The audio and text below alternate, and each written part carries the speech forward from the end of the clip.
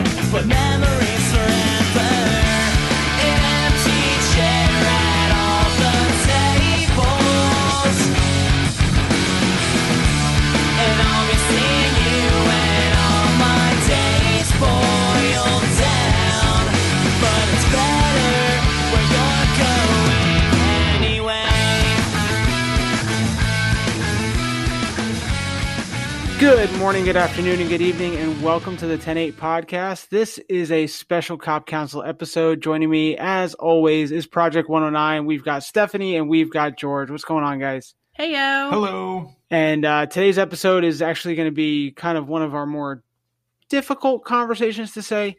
We're going to be talking about line of duty deaths. This is unfortunately an all too real topic for those of us in law enforcement and even those of us that support law enforcement. Yeah, this is always one of those topics that's really hard to talk about, hard to touch on. People don't want to think about it. People don't want to acknowledge it. It's kind of one of those where we just bury it and we move on. And those officers, those responders, those family members that are directly affected by it kind of get stuck handling it on the inside and internalizing everything.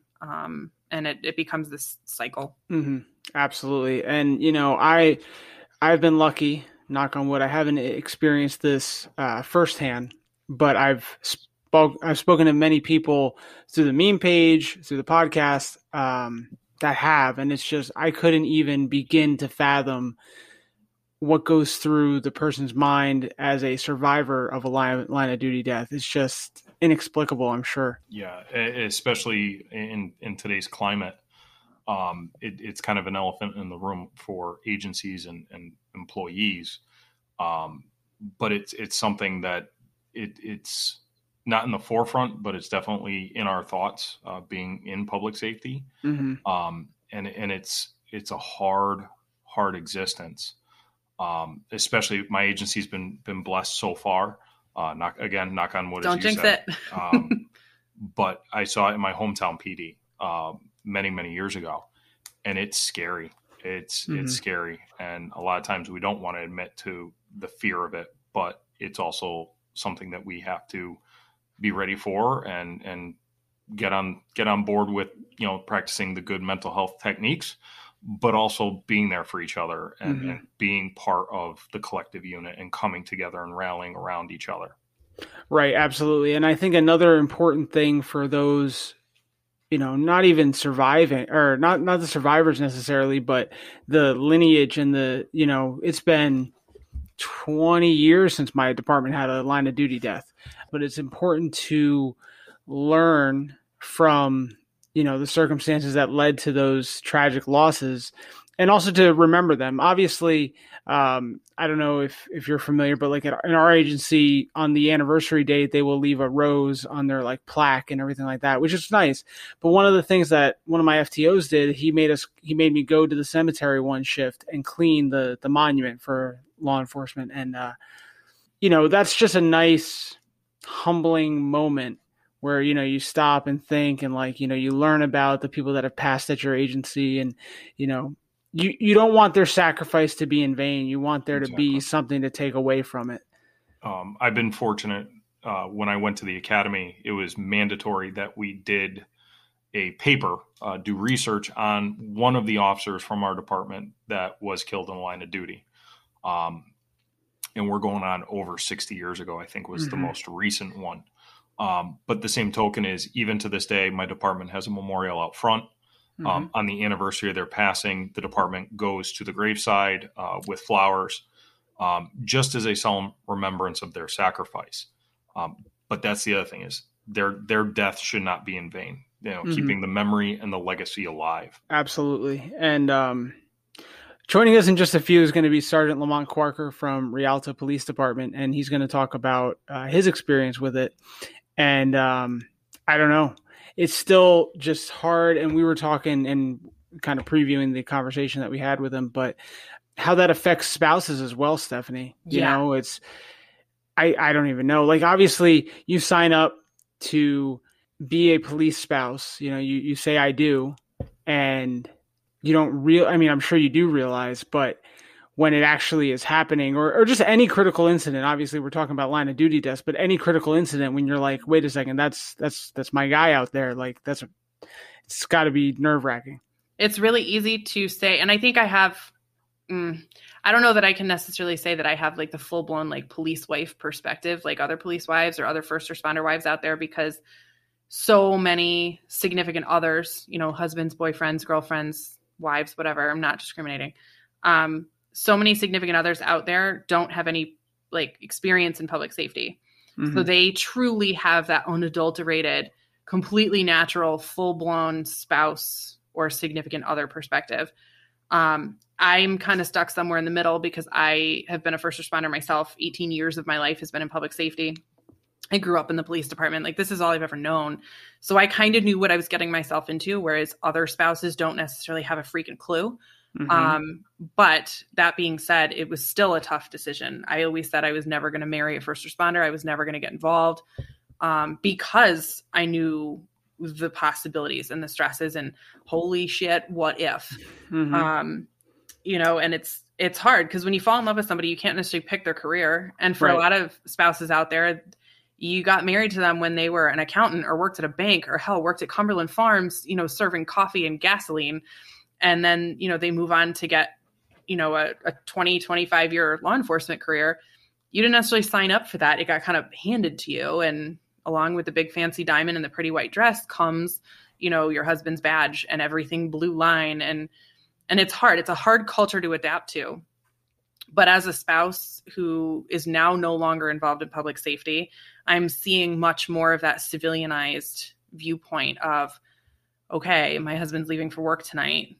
What can happen? And I play the what ifs, and I don't sleep much. He works third shift. I don't sleep much. I stay up and I watch TV, and I text him, how's work going, every couple hours, and it's hard, because sometimes I won't get the response from him. Sometimes it'll be a few hours till I hear from him, and my mind just starts racing. And the rational side of me knows he's fine, but I also know that those one-off moments of, holy shit, things just went very, very sideways, and we didn't see that coming, also happen. And so I love Lamont's wife's response to this, and everything that he talks about with her, and how she really tipped him off that, hey, sir, you have a problem, which we now have a problem.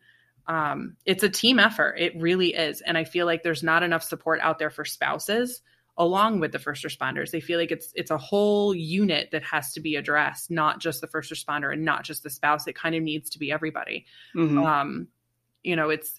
It's hard. It's hard all the way around. And I know losing the lieutenant that we lost in my husband's department, that was something I never saw coming. Never in a million years as a police wife did I prepare myself for, what do we do if an officer takes his own life? That's different than a line of duty death. That's different than responding to a hot call and having something go wrong. That's just different. But it could have been any one of us as wives, or significant others stepping out of that cruiser at that funeral. And it's so difficult to, put your own significant others or your own officer's mortality, that into focus, and everything becomes hyper focused on, holy shit, what if that was me? And you start spinning and going into, okay, now I need to prep. I need to prepare. I need to have this in place and that in place and this plan, and make sure that there's life insurance policies, and make sure that kids are taken care of. And I have backup plans for my backup plans. And it becomes this kind of cycle. And I would love at some point to sit down and be able to have a conversation with Lamont's wife, because having, now knowing that she lived through that, that's a hell of a perspective to offer our first responder significant others out there of how to prepare and how to mentally get ready without putting that stress on our significant other, because we can't just walk up to our husband or our wife or whatever before they go on patrol and be like, hey, so what do we do if somebody gets shot, or what do I do if you get shot? You know, we can't put that stress on our significant others when they're leaving for work. I think that was what you just said was great, because, you know, we get trained in the academy and in field training, like, hey, at least I did. It was a specific class. It was like officer involved shootings. Like, this is what's going to happen. If you get in a shooting, you're going to go here. This is going to happen, yada, yada, yada. But nothing for our families. There's no like family police academy. And I feel like that should be something that we should look, I mean, we as a profession, not just the three of us sitting here, but should look into. Like, that would be incredible. A crash course for, you know, first responder, regardless of what role you play in public safety. Right. I don't care if you're an animal control officer, a correction officer, probation, parole, you know, fire, police, EMS, dispatch. You need a crash course. Your whole family. Like, there should be an academy for kids of like what not to talk about or what not to say in public. You know, my kids are the first one to laugh and joke. Officer George, can we get some snacks? And we're out at Walmart, and they think it's the most hilarious thing ever to call him Officer George, because that's what all the kids in the school used to call him when he was a school resource officer. And I got to turn around and like hold up my hand, like, like that motion of like, I will smack you, don't say it, you know, and we have to teach them at such a young age, not only what not to say or what not to do in public, but why we can't do these things. And that's a sobering moment when you're telling, you know, your 5-year-old, your 6-year-old, your 7-year-old, you can't say these things because it could get us shot, or it could get dad shot. You know, it's right. You never know. It sucks. Yeah. Especially nowadays. I remember when I just got hired, I was doing part-time prisoner transport with my agency, and I lived about 40 minutes away from where I worked. So I thought that was like safe. Good enough. Yeah. Safe bubble distance. Nope. And my sister and I were police kids. Like our father was a police officer. He retired a sergeant. And we went out to drinking one night, again, 40 minutes away from work. And, you know, she kind of would bust my balls about being a cop, whatever, no big deal. And she starts talking to this lady at the bar, and the lady's upset. She's distraught and starts talking about things. And I'm on the other side. So, you know, think of my sister in the middle. She's on one side, I'm on the other. And my sister goes, hey, this lady has a really interesting story. She tells me, and I go, we need to go. Like the exact story right now. Right. And she's like, oh, okay. And as we're walking out of the bar, I'm like, I was there. Like that story she's telling, I was involved in that. I don't want to go anymore. Right. And I was like, we need to go home. So she's like, okay. She's like, but she's just waiting for a ride. I'm like, I don't care. We are not her ride. Let's go. So we get to the parking lot. I get in the car. I'm in the back seat. It was like a 2-door like coupe or whatever. And just so happened that the lady's daughter ended up getting there as we were leaving. And so my sister is like talking to her. And it's like, oh, yeah, your mom's in there. No big deal. And I look at the lady, the daughter, and I'm like, we really need to go now. Like from a completely different incident, this daughter was involved with me. And I'm like, no, I'm like punching the chair. I'm like, we got to go. And then I told my sister, she's like, oh, my God. I was like, yeah, like when I give the high sign, we need to go. Like, don't ask questions. Don't keep chatting. Let's go. And that goes to the whole crash course thing. Like family doesn't. Again, we were raised in that situation, but we still didn't know. So yes, I agree completely. Families need a crash course because, again, you can grow up in the environment and still, when it's happening, not know what to do. Well, right. that goes like off duty. I always carry my American Express card as it was. I never leave home without it, and it's to the point though where we have a safe word where it's if those words come out of my mouth. You grab the kids and get away from me. I'm the target. Start backing up. Take everybody else out of the picture, and I'm going to defend what I need to defend. We had a situation where it almost came into play. Yeah, and it was somebody that I've arrested, and it was a very public setting. And I'm there with my wife, my kids, my ex-wife, so not awkward at all. Oh my God, it was ridiculous to begin with. But it was this situation where this person recognized me. But thankfully, both me and your ex-wife we both knew the system because we've both been married to you. So her and I looked at each other. We're like, yep, time to go. See ya. And her and I both, like, we put our bullshit aside and like, we just wrangled the kids and got out of there. Right. And we're watching from around the corner, like trying to see. We're like, what's Right. going down? Yeah. And nothing happened. Thankfully. But the same token is that doesn't mean that's every time. And, Right. and that's, unfortunately, you have to have these conversations with your families, with your kids. It's uncomfortable, but you have to have contingency plans, you know, For and sure. plans upon plans because, But you even know, just going out in public, like, Yeah. you know, your American Express card is always on one particular side of you all the time. So I know that if I'm going to hold your hand or walk next to you, I have to be on the other side of you because that hand always has to be free. Or if we're carrying something through the store, we've got our arms full of clothes for our 4 kids.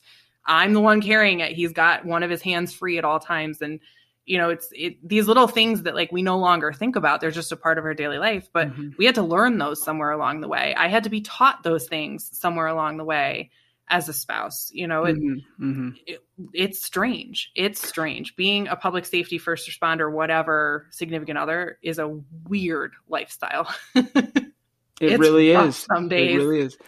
And anyway, we're gonna transition to the interview with Lamont. Like I said, this is kind of a harder conversation to have. It did get emotional, which is fine. That's what needs to be happen. That's part of why we do these episodes. But I think it's an amazing episode. I love talking to Lamont, period. And when we have these conversations specifically. So everyone just sit back and enjoy. Here comes our interview and our conversation with Mr. Lamont Quirker. When winter falls, next year I'll be holding on to anything nailed down.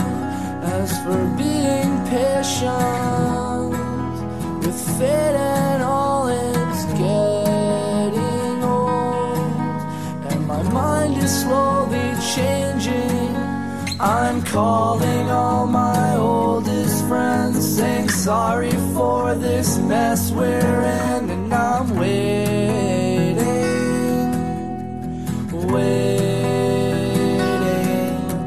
for the sun to come and melt this snow, wash away the pain and give me back control.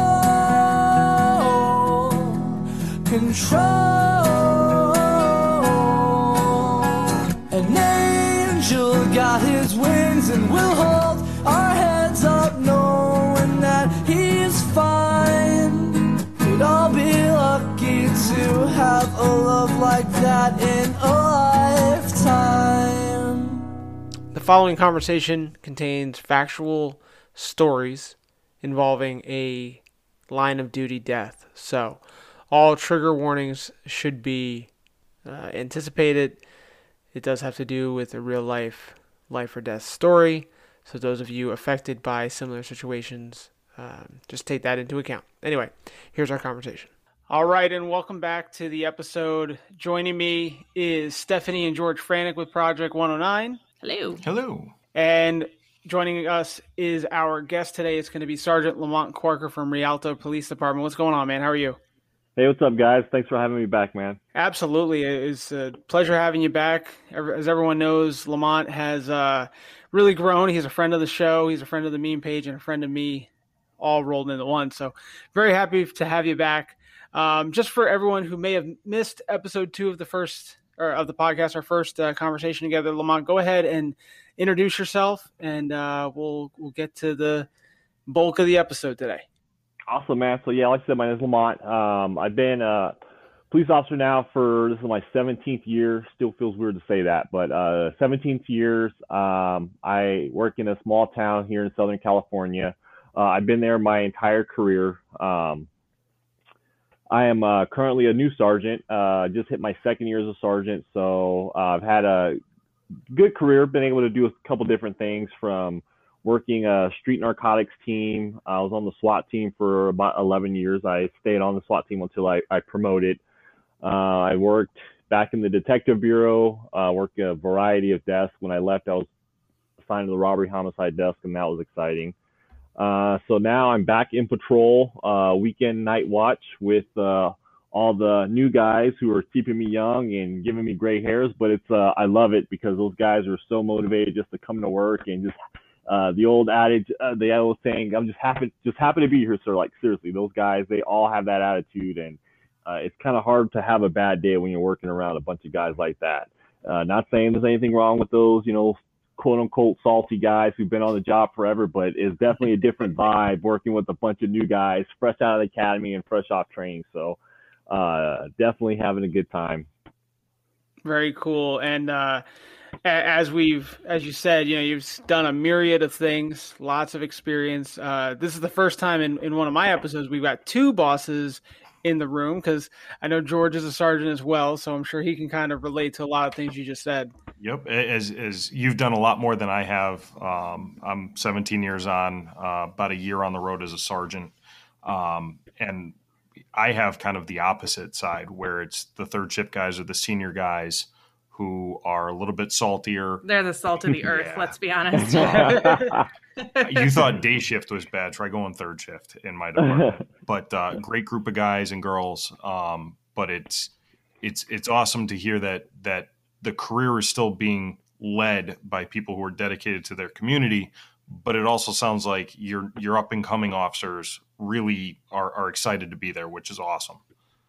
It really is, and especially in a time like this, one of the officers who are assigned to my shift, she just cleared training, and it was really nice that actually my captain came and handed me a note and says, "Hey, I need you to give this to your officer," and it was folded, and it was basically a note. I don't really know what the contents were, but that spoke volumes for me to have a captain recognize that you have this officer who, again, just happened to be there. Didn't need any type of recognition from anyone, let alone our captain. We're a smaller department. We only have two captains and our chief. But for our captain to think that much, to say, let me just show a little appreciation to this officer. And our officers really need that, especially now. And these officers who are just entering this profession, this officer was in the academy when we were at the height of kind of our civil unrest.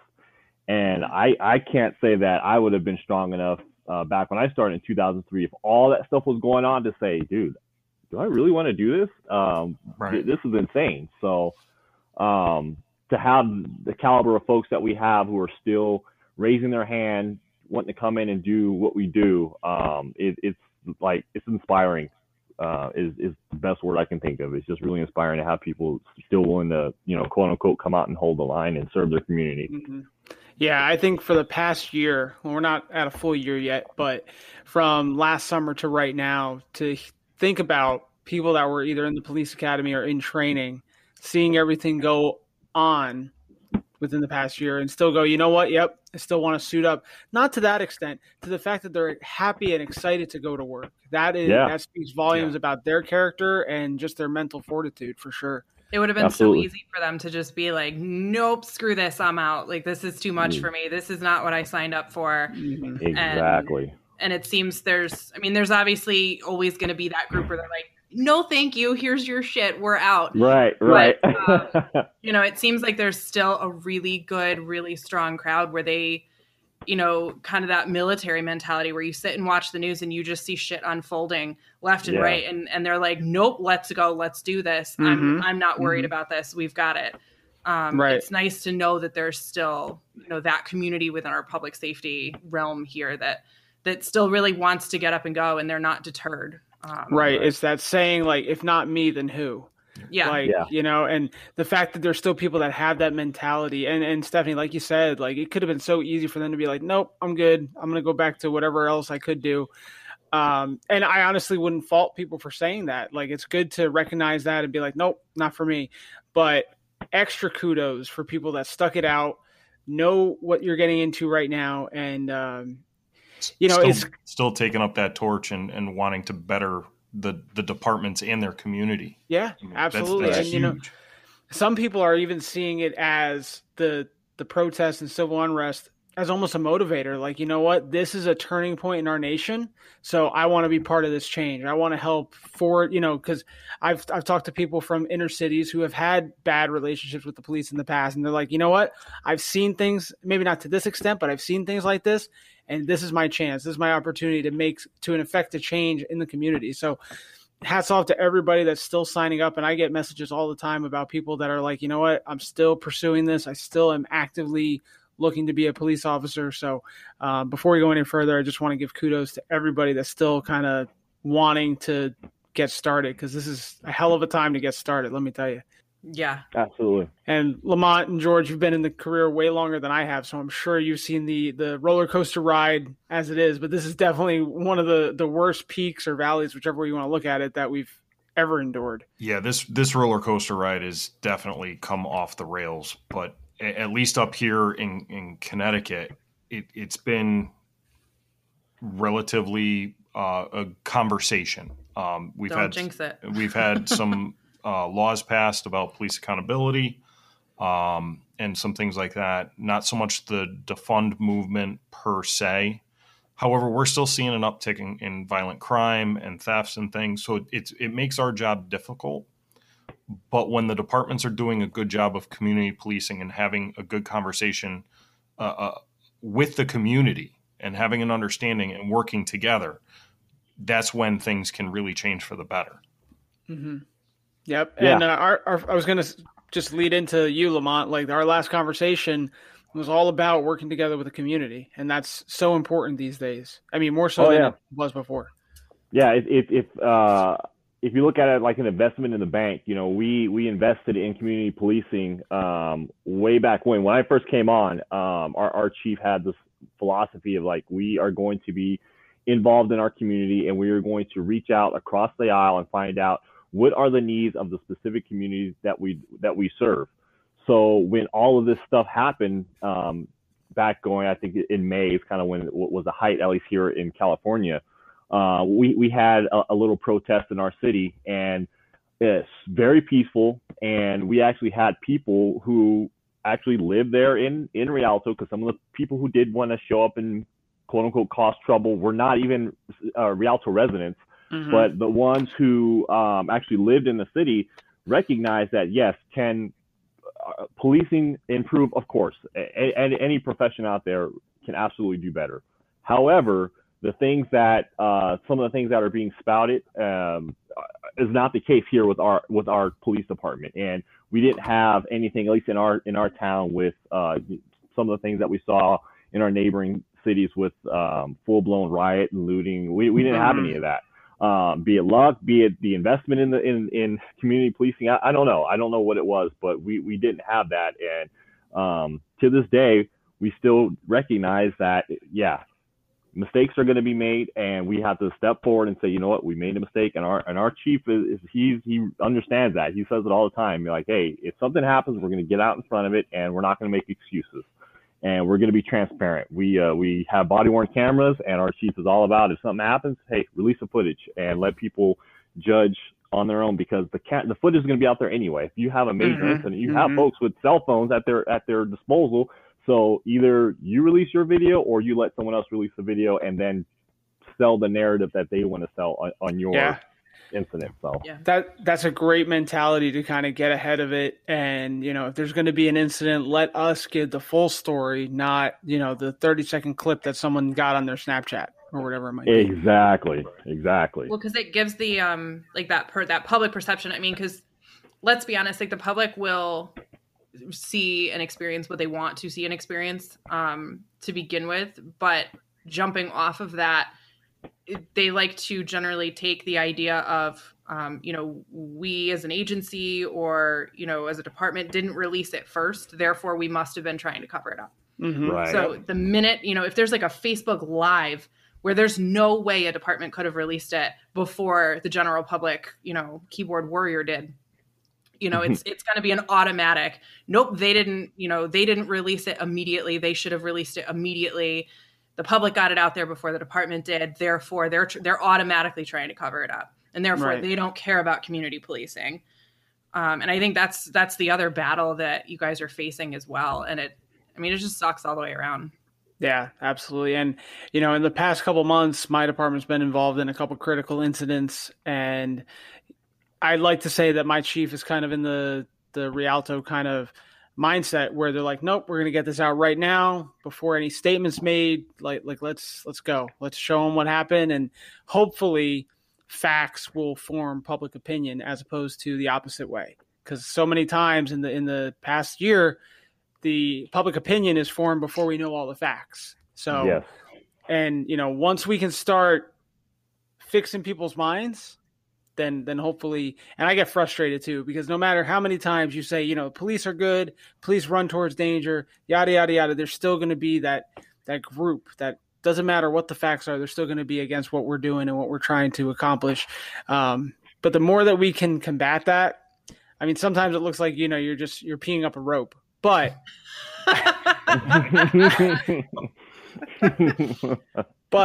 first time I've heard that. Yeah, same here. Really? Yeah. Well, I'm glad to give you guys that. Might have to borrow that one. Just, go for that. Thank you. That's a 10-8 exclusive right there. But yeah, it's something that we try to accomplish first. But it also goes to leading from the front because, again, especially in this day and age, cell phone cameras are everywhere. Your body-worn camera can catch everything and nothing all at the same moment. That's very true. But the burden really is on us as the community policing agency to create those inroads, even with the people who say, no, we hate the cops, we hate this, we hate that. It's about changing the perception.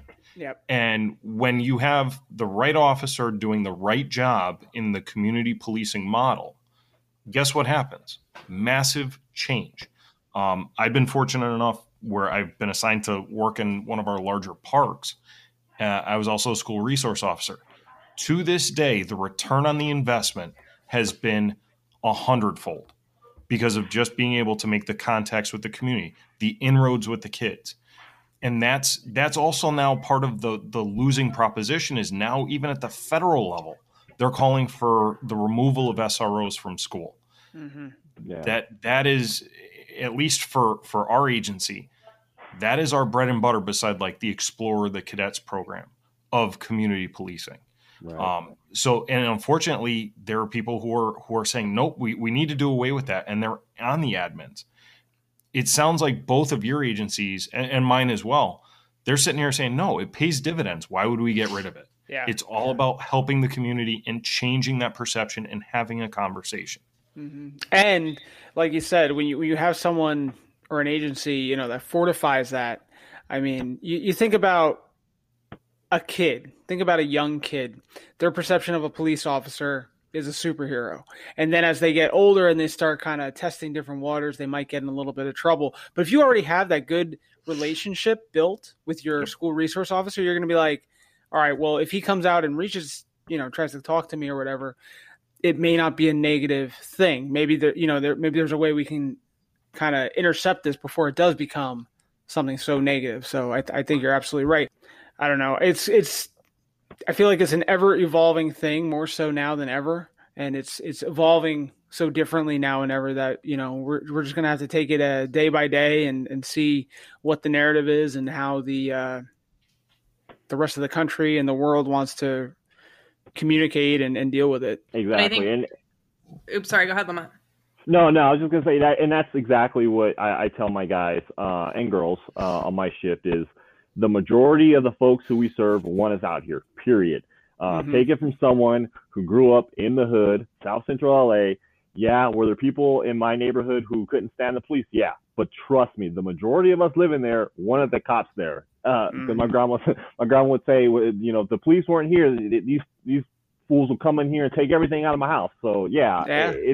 It's that cliche of the silent majority. I mean, that's a real thing, and I'm able to kind of bring that perspective to some of these younger officers. Like, look, man, I grew up there, I lived there, I saw the stuff, and the majority of the folks we are serving want us out there. And I'm fortunate enough to be on our social media team, as I spoke about last time, and the support is there. I get to see our department DMs, and the support is there. It's just sometimes the loudest voice is the one that gets all the coverage, but the support is there, and we just have to remain mindful of that when we go out. Just do the right thing for the right reasons, and the support will be there. We'll always have our hiccups and trip and fall here and there, but I think as long as we continue to own up to our mistakes and continually try to improve, the majority of our community will be behind us. Absolutely. It's true. I just wish the support was a little, I mean, just as a police wife, I would love to see the support a little bit more boisterous than the people who kind of go against it, only because it takes such a severe toll on the mental health of our public safety. Yeah. And to have the loud and proud support would really, I think it would really help the officers along. It would really help all of public safety in general know that, okay, they're not the silent majority anymore. And I feel like that would make all the difference, because with all the stressful times and, injuries and loss of officers and stuff, I mean, it takes a hell of a toll, as you know. And sometimes I just kind of would love to just see people being loud about being really supportive instead of kind of that sheepish, like, wallflower where you get like right where they and stuff. I was going to drug say deal. Yeah. Right. Hey, like, they got to look over both shoulders. Hey, I just want to let you know, I support you. Right. What is it? Yeah, I mean, when all this kicked off, like, we took all the blue line stuff down. Like, we didn't have a ton of it to begin with, but like, he had a blue line sticker on his truck. Not that you can't pick his truck out of, a lineup anyway, but it was, okay, hurry up and take all the blue line stuff down. And we had to teach our kids, like, not that they were loud about it anyway, but like, guys, we don't talk about this. We keep it silent. Like, that takes a toll on public safety as well, having to hide who you are and really like go as recluse as you can while still being very public. Yeah. I had a family party yesterday or the other day, and I was late because I had to work. And as I walked in, it was some family friends and family. My sister goes, "Oh, look, the cop's here." Busted my balls. She meant nothing by it. Thanks. But the looks of everyone else that just looked at me as I walked in the door, I was like, what, do I have a booger? Like, what's going on here? Like, it was, and then like, as I was getting like comfortable in the party, everyone got up and walked away. I'm like, what is that? Like, do I smell like, right. It was, the hell? Yeah. I smell like bacon, I guess. But that's the other thing too, is like when I first started on my path in this field, I had friends from high school that I was really close with. And as I progressed and got through the academy and got off FTO and was on my own, they quickly left. Yeah. And that's the other unfortunate thing. Yeah. Law enforcement, first responders, EMS, fire, we all kind of congregate together because that's who we know and we kind of trust. The other problem is, I can't say the other problem. What I tell our newer officers is, whatever you do, have friends that are not in this career field. They will get harder and you. harder. Yeah, it is. But the same token is, we tend to see it from a whole different perspective. Whereas the quote run of the mill civilian, the normal people, the norms, they still see the world as this kind of sunshine and rainbows place. It's the rose-colored glasses. Yeah. So we need bifocals. Yeah. We need the rose-colored glasses on one end, and then we need the other kind of lens on the other. So you need that give and take. You're right. And I think the other problem, George, with having just police friends or just first responder friends is we get in this echo chamber where our opinion is always right. And we're not thinking of it from people hate when I say civilian, but from a civilian standpoint, logical side of things, maybe. Yeah. Like, they're looking at it and, my niece was involved in something and she asked me questions and she was all up in arms and I'm like, thinking like a cop. And, it's just, you realize that people see things so differently than we do. And it's so important to get that perspective, like you're saying, because otherwise you're just going to be talking to yourself, essentially. And, of course, we're always right because that's just our personalities. And it's important to have what everyone else thinks as well. It just, like you said, keeps us grounded. Yeah. Well, when you're a hammer, everything looks like a nail. So you've got to get a little bit of I think the general public needs to be knocked down a couple pegs with the whole rose-colored glasses thing. But I think we also need to be lifted up a couple pegs in the mentality part where we need to stop being so dark. We need to come up a couple of shades of color. Yeah. And the public needs to be brought down a couple shades. And we got to kind of meet somewhere in the middle so that we start to see that there is good in the world. And the general public can start to acknowledge there are shitbags on the planet. Right, right. We need to lessen that gap. One of my favorite quotes, I don't even know where it came from, says something to the effect of, every civilian knows what it's, no, I'm sorry, every cop knows what it's like to be a civilian, but not every civilian knows what it's like to be a cop. And I was like, that just says it perfectly. Yeah. And, hopefully, and that's kind of the idea behind community policing, behind humanizing the badge. Like, the more we do this, the more we show that, we go home, we watch TV, we listen to the same music, whatever, but then opening that line of communication, I think, is just the whole point of all of it. And hopefully the more we do it and the more we kind of interact with non-police officers and non-first responders, we can make that more of a reality. And, that's the hope. I will say, going back to talking about public support and kind of leading us into our topic for today, the one time that I really got to see what our community thought of us, we had an officer pass away at my department, and when we did his sea of blue to the cemetery, you had all the civilians lined up, all the citizens, I should say, they had their blue flags out, or thin blue line flags. They had their American flags out. Saw people like the wrecker service that tows cars away for us. They had their tow trucks out with a giant flag and everything, and it was it takes your breath away just seeing that support. It's like like the firefighters too, they lifted the flag up, and we work together, we bust balls, whatever. But to see that support when one of us goes down, it was absolutely took my breath away. And I was unfortunately part of another one in January, and same thing. Like you don't realize how much of a support system there really is out there, and how many people really appreciate what we do. Yeah, they do back us. Yeah, it's just, and of course there was one joker that was flipping us off as we drove by, but we won't talk about him today. But it's just crazy to see that once it's finally put to action. And if only those guys were just a little louder, like you said, Stephanie, it would do wonders. Yeah. So our topic today kind of goes in line with that. We're talking about line of duty deaths, and it's very difficult. Today is March 23rd, so about a week before the actual release of the episode, maybe a little bit more. But just yesterday, there was an officer involved shooting, and an officer in Boulder, Colorado passed away. So this is very fresh. And Lamont is joining us today because he has experienced this firsthand. So Lamont, I'm going to start with, can you kind of give us the rundown of your experience with this, and then we'll kind of open the conversation to there? Yeah, absolutely. So, like I said, I started in 2003, and I started during the same day, actually, as my partner, friend, Sergio Carrera Jr. So, a quick story about, just to give everyone an idea who Sergio was.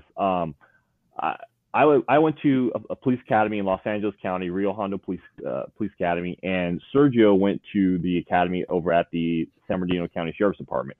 Now, even though we got hired right around the same time, I had never met him before. We were at two separate academies, and I had never laid eyes on him. So his class graduated about a day or two before mine, and then my class was like a day or two later.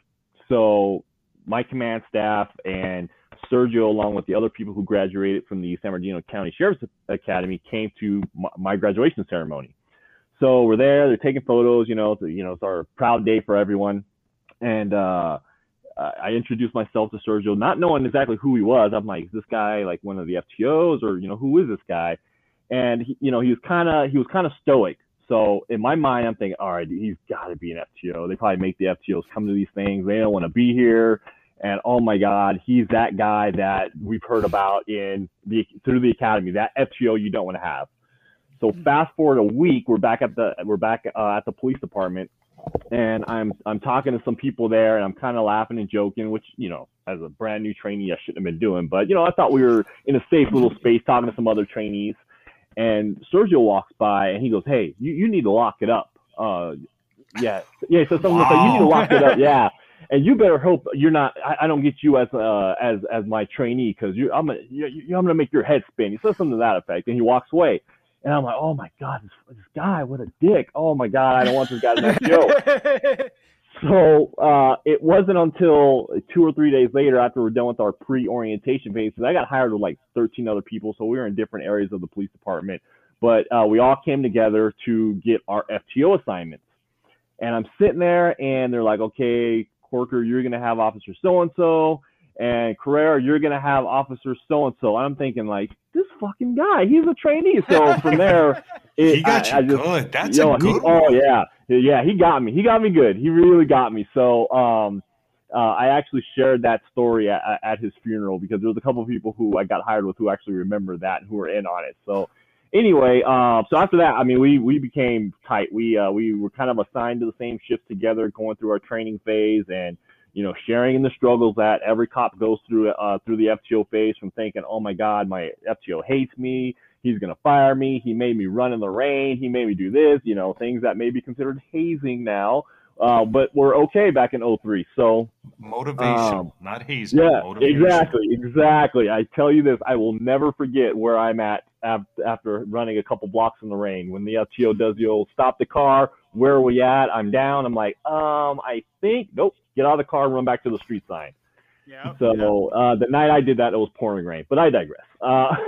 So Sergio and I came pretty close. We started hanging out a lot off duty. We, at the time, neither one of us, had kids or anything. Being brand new, we're working weekends, and it was not out of the ordinary to get a call at like 2 or 3 o'clock in the morning on a Wednesday night, like, "Hey, what are you doing?" "Nothing." "You want to go to Vegas?" "Yeah, let's go to Vegas." It's about a 4-hour drive from our house. "Yeah, let's roll. Let's go to Vegas." And that's kind of what it was. So we eventually, complete FTO. We're working patrol. We're kind of sticking together, working the same shifts. And I'll never forget, we were working, and we had a shooting that happened, and the suspect who was responsible for the shooting ran into an apartment and basically took hostages and barricaded himself. So that becomes a SWAT thing now. And these SWAT guys come out, and, any cop knows, the SWAT, they're like the top tier guys, right? So they're just kind of like giving us the, get on the other side of the yellow tape type look. And I'm like, man, these guys are, brand new officers. They're like the real cops. Right, exactly. So I'm sitting there with all like 3-4 years on. I'm like, oh my God, these guys are so cool, right? So they're doing their thing, and they do a hostage rescue, and they actually get awarded for this incident that I'm talking about, Medal of Valor from NTOA. And right then, both of us like, dude, you got to join SWAT. That's pretty cool. So we start this whole journey together, trying to get on the SWAT team. And super long story short, we end up joining the SWAT team together. That was like right around 2006 was when we got on the SWAT team. So we do a couple of missions together, and everything's good. We were doing, like the majority of your SWAT teams out there are responsible for high risk warrants and barricaded subjects and things that are out of the ordinary that are beyond the capabilities of your quote unquote normal patrol officer, if that makes sense. We fast forward to 2007, and I'm looking at getting married and stuff, and I tell Sergio, "Hey dude, I want you to be the best man at my wedding." And he's like, "Oh yeah, for sure, we're gonna go to Vegas. I'm gonna plan your bachelor party and all this stuff." For some reason, I wanted to have a wedding in December. I think that was more my wife, even though she says it was me, but it was her. So that was the plan. We did end up getting married on December 17th of 2007. So in October of 2007, we had a particular area in our city that had an uptake in just some narcotics related activity, and we know what comes along with that. Your shootings, your assaults, and all that stuff. So our narcotics team, our gang team, aggressively addressed it, built cases on several folks on this particular street, and it was, takedown time. It was the day that we were going to move in. The detectives were armed with their arrest warrants for all these folks, and it was like, okay, time to move in and make the arrests. So it was several teams that came in to help from different departments. including one of our neighboring SWAT teams from the Colton Police Department back when they had their own SWAT team. And at the time, we were our own SWAT team. We have since regionalized with some of the departments around us, including Colton. And the morning that the warrant that led to Sergio's murder, Sergio and I had actually worked the night before, part of the night, and we get off work in Graveyard, and we roll right into the briefing for this warrant that we're going to do. So we're at the station, and we do the regular briefing. Hey guys, this is what we're doing. This is the address, the thing that comes along with your standard, briefing. And then we head out to our staging location, and we jump off the Bearcat, and we're waiting around the corner for basically kickoff time. And I'll never forget Sergio. One of the last things he said to me, he looks at me, he goes, "Q, why are you looking all scared, bro?" And I'm like, "What are you talking?" I just kind of laugh, and everyone there is kind of laughing. And he goes, "Dude, he would call me little Q, just get behind me, you'll be all right." And that was just him. He was a huge shit talker, sorry, excuse my language. That's who he was. We would go back and forth all the time with each other. So anyway, hit time comes around. I think it was like 6 o'clock in the morning. It was either 6 or 7. And we start rolling into the location to our target location. Right across the street was, from our target location, was another location that was being hit by our neighboring SWAT team, Colton Police Department, who at the time they had their own SWAT team, and at the time we had our own SWAT team. We have since regionalized together with Colton and another police department, and we're now a regional SWAT team. So we go and we basically make entry into this house after doing the whole knock notice thing. And as we're making our way into the house, I can see the main person who we're after. He's sitting there on the couch. He sees us coming into the house, and he jumps up off the couch where he's sitting, and he makes his way down the hall. Not going to get into too many specifics about tactics and stuff. Just kind of want to go over the stuff that was released through the court process during the trial. So our suspect runs down the hall, and if you can kind of imagine just a long hallway in a single-story apartment with 2 doors on your right, both leading to bedrooms, 2 doors on your left, one leading to a bathroom, and all the way down at the end of the hall is a T intersection, basically where the hallway ends, and there's a bedroom across from one another. So Sergio and I are basically number 3 and 4 in the stack going into the house. So 1 and 2 go all the way down to the T intersection after the guy who's fleeing down the hall, and they catch up to him basically in the doorway of the bedroom to the right at the end of this hallway at this T intersection I described. So as we make our way down there, number 1 and 2 are dealing with our suspect, who is now fighting with our number 1 guy. Sergio stages at the door leading to the bedroom that's directly across from the room where the fight is going on, so that we can get in there and make sure while they're dealing with this guy, someone doesn't emerge from the bedroom, because the officer's backs are exposed. Sergio stops at the door, basically, hey, give him the tap that I'm with them, and we go into the bedroom, which turned out to be the master bedroom. So small master bedroom, and it actually has an attached bathroom. So Sergio goes in, he goes to the right, he's clearing the right side of his room. I actually hear him yell, clear right. And as I am making my way, I see the bathroom is a very small bathroom. So I make my way into there, and I go into this bathroom, very small little shower. I don't even think it really had a tub or anything, just like kind of stand-up shower. I go in there, check it out. It's all clear. Just as I'm yelling clear left, and I start to step out of the bathroom into the master bedroom, I hear 3 pops in quick succession.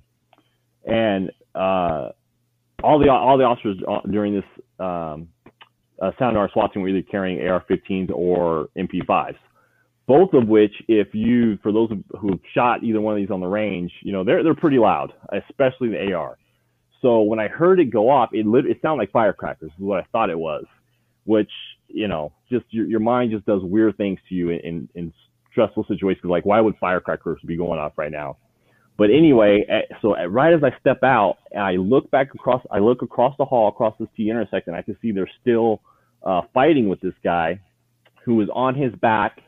One of the officers are on top of him, but I can see that the officer's rifle is slung onto his back, and our suspect has his hands on the AR-15, and the second officer is there basically controlling the barrel of this AR-15.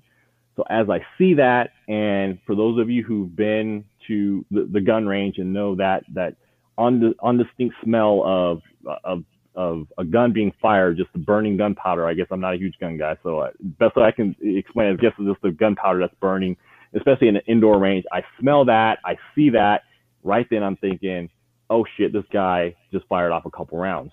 So as I see that, like my eyes come down, and I see that Sergio he's down, face down, but he's down in a way to where it almost looks like he's ducking.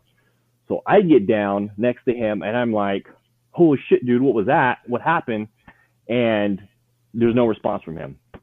So I grab onto his vest, I push him over to get a look at his face, and then I can see his eyes are closed. So I immediately, I know, okay, Sergio's been hit. I yell out as loud as I can, officer down. My team leader, he comes in. He doesn't ask what happened. He goes right. I mean, it's like when they talk about, train like you fight. Like I cannot stress that enough, because even as a newer SWAT officer at the time, the training just kicks in, and we had just went through officer down drills, and it's like, you don't in the moment even have time to think, holy shit, this is, my best friend is here down. It is, my friend is hurt, let me get him out of here. And the training that we went through, it instinctively kicks in. So my team leader, like I said, doesn't go into the, hey, what's going on, what happened? His training kicks in, hey, grab his legs, I got his upper body, let's go. And we extract him out of the apartment. The SWAT team that was across the street from our neighboring police department, they actually had a SWAT medic assigned to their team. We obviously put out over the radio what has happened. The SWAT medic, he runs across the street, and he immediately starts doing his work. And I think that was the point to where that's when it starts hitting me like, holy shit, my friend is hurt. This is, I've seen other officers, be hurt, not seriously injured or anything like that. But I knew, just seeing what I was seeing, that Sergio was seriously hurt. There was no motion from him. There's nothing. And I was just trying to tell myself that, maybe he just got knocked unconscious. He's fine. We're good. We're going to get through this. And the only thing I could think to do was just kneel down next to him. And I'm just, Sergio, fight. You're fine, dude. You're good. We got help coming. Whenever we have an operation like this, anyway, we have paramedic staging. So they immediately come in. We happen to have the sheriff's department's helicopter overhead. To this day, I still don't know how this freaking pilot did it, but if you can imagine a very small street to where you barely had enough room to get a single car to go down the street. Like if there was two cars coming in the same direction, one would have to yield to the other because there's just not enough room for two cars to pass each other. Very narrow street. Somehow this freaking pilot lands the helicopter down on the street. The paramedics grab them, they throw them in a helicopter, and they are off to the hospital, which was like maybe a 2 or 3 minute flight from the scene. So our team leader, actually our SWAT commander at the time, he grabs me and he goes, "Hey, let's get to the hospital." While all this is going on, they're still inside dealing with the guy. They finally are able to get him into custody, and they do realize that he was able to get his hands on the rifle and fire off a couple rounds, and that's what ended up hitting Sergio. So we get to the hospital, and by the time we get there, because we drive by car, he's already in the OR getting prepped for surgery and all that stuff. They take us to this room to, I think it's maybe a room where they take medical students when they're learning, because we were in the room, but we weren't like right on top of the room, if that makes sense. But we were able to see everything that's going on. So I can see, what I believe are signs of life. I'm like, oh okay, he's going to be fine. He's going to be fine. The nurse, she kept coming out, never realizing now, never making the I guess, the mistake that some of us make in law enforcement, where we tell, hey, don't worry, everything's going to be okay. You know, she never said that. She just was like, hey, they're doing all they can. Just, we'll give you updates when we can, but just know the best are doing everything they can do, that they can. Everything that can be done is being done. So meanwhile, obviously calls are being made to his family. The sheriff's department's helicopter takes off, heads out toward the city where Sergio was living, which was about 30 minutes away, to grab his wife. So I'm there, and the surgery is going on for what seems like for hours, but I mean, realistically, it's maybe 20-30 minutes. They're doing their thing, and just a flood of emotions are coming over me to where I can't even. It's almost like being in a fog, to where I have a distinct memory of certain things, and there's other things that people tell me all these years later that I said and did that I have no recollection of that at all. But I vividly remember them saying, okay, his wife is on the way. She's going to be here in like 5 minutes. Can you go out and meet her and bring her in? I'm like, absolutely. So before I go out, you know, the nurse comes back out. I say, hey, you know, tell me, can I go out and say that he's okay? What's going on? Hey, look, they're doing all that they can do. Just as soon as we know something, we're going to tell you. So again, for me, that's good news, right? Oh, they're working on him. You know, they haven't. Kevin said he's gone. They're working on him. So I go out. I meet his wife at the helicopter. We go in. You know, of course, like any wife, first thing is, what happened? What happened? So I'm doing my best to try to quickly explain, you know, what happened as we're making our way in. By now, his brother-in-law has also arrived, and his sister. His brother-in-law is one of our local highway patrol officers. You know, same questions. Hey, what happened? I'm trying to explain what happened. And as we make our way back up, I mean, we were there for, you know, maybe 10 minutes, and they did the old, hey, if we can get everyone in this room. And again, you know, doing this, what I do now for so long, now I know what that means. You know, you being ushered into a room together, it's not good news. Well, at the time, I didn't know that. I'm thinking, oh man, they're going to come in here and tell us everything is okay. And the doctors come in, and just when I saw them and I saw the look on their face, I knew.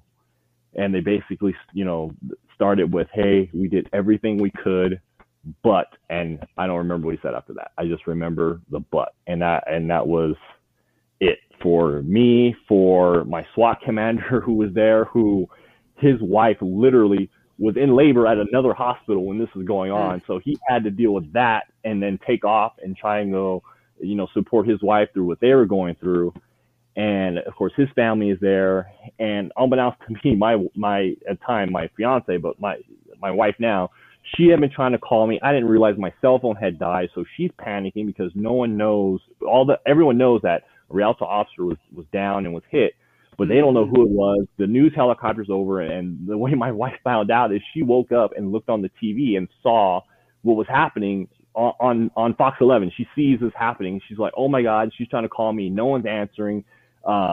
She starts making a bunch of phone calls to the station. Of course, our station being flooded with a bunch of calls, and it was a lot. And finally, someone was able to speak to my wife and tell her, hey, it was Sergio, and so on and so forth. But it wasn't until they allowed us time to go in and see him, and it wasn't until I walked in and I saw him that fuck, you know, my friend is gone. Like, we were just last night, you know, parked talking shit with each other, making fun of each other and briefing, and from planning my bachelor party to planning my wedding to planning all these things that we had plans for, it's like gone in an instant. And, you know, it's like one of those things for what? So that was, after that point was definitely the fog that I kind of described earlier, that you're kind of in this just dense fog of just constant, almost exhaustion, even though I found myself being at home and just sleeping for hours and hours and hours, getting up out of bed and still just feeling just exhausted. It's just like a really strange feeling. It's very hard to describe. And, it's a familiar feeling because I lost my little brother. He was hit by a car back in '96 when I was in high school, and all those feelings then that they're all coming back. And when that happened to my little brother, I never sought counseling or any. There was no counseling that was offered to us and my family. We didn't go through any of that. It was just kind of one of those, we're just going to deal with it. And, I knew, as an adult now that I said, there's no way that I'm going to be able to, recover from this. There's no way I'm going to be able to go back and put my uniform on or go to my locker, which was right next to his locker, and go 10-8. There's just no way there's no way I can do this. And, after just some serious grieving, I remember members of our SWAT team got together at one of our captain's houses. He was a sergeant then, but he was a captain when he retired. And I remember he asked. He goes, I'm not going to ask you if you're okay because I know you're not okay. He was a Marine. He talks about, his lost friend in the Marine, and it's okay not to be okay, just so you know that. And I'm going to tell you right now, it's not going to be okay for a very long time, but you cannot try and deal with this on your own. However you need to deal with this, you need to find a solid support system to help you through this, because you're not going to be able to deal with this on your own. And maybe there are people out there who are stronger than me who can, but me at that point in time in my life and in my career, I wasn't. And I knew if I was going to be able to move forward with going back to work and trying to carry on for me and my friend, who both, we had reached the goal that we had set, which was, man, we want to be SWAT guys. We want to be SWAT guys, and we became SWAT guys.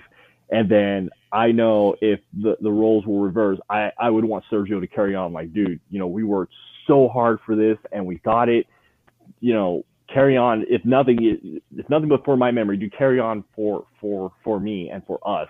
And it's just, like I said, as I sit here today, this happened in 2007, the smells and just everything is just so vivid. But there's other things where I have no idea. The days leading up to the funeral, I have no idea about. I don't remember. I don't remember, the quote unquote, rehearsing that we did on where we were going to bring him in. And I don't remember any of that stuff. I remember his funeral. I remember getting up there and sharing my experiences with him to try and tell people about who this just great person was, and just at the same time trying to deal with my own struggles of, Sergio was a husband. He was a father. He left behind 2 small kids, and this overwhelming sense of guilt that I had. I wasn't married yet. I didn't have any kids yet. It was a struggle, to say the least. It was a struggle. Just hearing, your partner's story and your story. It's absolutely incredible, the life that your partner led, and just something that really just spoke volumes was the SWAT commander saying, "Hey, it's okay to not be okay." That speaks volumes. Yeah, and it really put me into this because I was in this weird space, right, to where I'm thinking, I'm a police officer, I'm a SWAT guy, I need to suck this up and carry on, Yeah, I need to pull yourself up and just keep going. Right, and that was just so. Again, I can only speak for myself, but that was just so unhealthy for me. Right. And I sat down in the days after that. Our current police chief was actually our chief then, and same thing. He talked about, you come back to work when you feel you are ready to come back to work, but you need to be in the right headspace before you come back to work. And the department, thank God, provides counseling that I took advantage of, because again, I had the guilt that I spoke about. I had that, and just the thought of just losing when I say he was my best friend, he was my best friend. This was the guy, you know, that my wife still makes fun of us today. So, you know, you and your girlfriend Sergio, you know, type thing, because we were always together. His house was like the focal point of where there was always a barbecue going on. There was always something going on. He lived not too far from one of our local like Indian casinos that we have, so we would go there all the time. And like, he was a person that I spent the majority of my career with, and he was a person who I spent the majority of my time off with. To where I have, you know, back then social media wasn't as big as it is now, but had it been, I mean, he would have been all over my Instagram page, because we were always together. Yeah. And when I was, you know, it was one of those things to where, as childish as it seems, but if I didn't like someone, or if I was pissed off at someone, then he was pissed off at him too, and vice versa. I mean, that's the dynamic that we had. And Right. But he was such, I mean, as much as a jokester as he was, he truly gave a shit about people who he served, to whether we were investigating a shooting or whatever, or just dealing with an incorrigible 16-year-old. You know, he really went that extra mile to, you know, share his experiences with, you know, growing up, and just trying to educate people like, hey man, the cops, we aren't all the bad guys, man. The majority of us are out here doing the right things for the right reasons. And he was truly, you know, one of those guys. And to lose him was just like, you know, it was rough, to where, you know, people, it's a very taboo type topic, but when things like that happen, you know, we know that suicide amongst law enforcement officers is we lose more to suicide than we do to line of duty deaths. Mm-hmm. And I would be lying if I didn't sit back and think like, I don't want to deal with this anymore. Like, I can't deal with this. And when I expressed that to my then fiance, you know, she basically said, you know what, this attitude of you're just going to suck it up and you'll be okay, that's not going to fly. No, we are going to go, and we're going to go talk to someone, and we're going to get someone to help you work through this, because this, you know, I'm not going to lose you. We just lost we're not going to go through that. So, and I'm telling you right now, it was the best decision that I have made thus far in my career, because it really helped me process and deal with just unbelievable loss. And looking back at you know, my personal life, I wish I would have had that when I lost my little brother in '96. But again, it's just something that, as you know, I'm a kid in high school, I'm not really thinking about, man, I should really go talk to someone about this. You know, for my, you know, mental health isn't really on the forefront of a 16-year-old mind, if that, you know, makes sense. So, mm-hmm.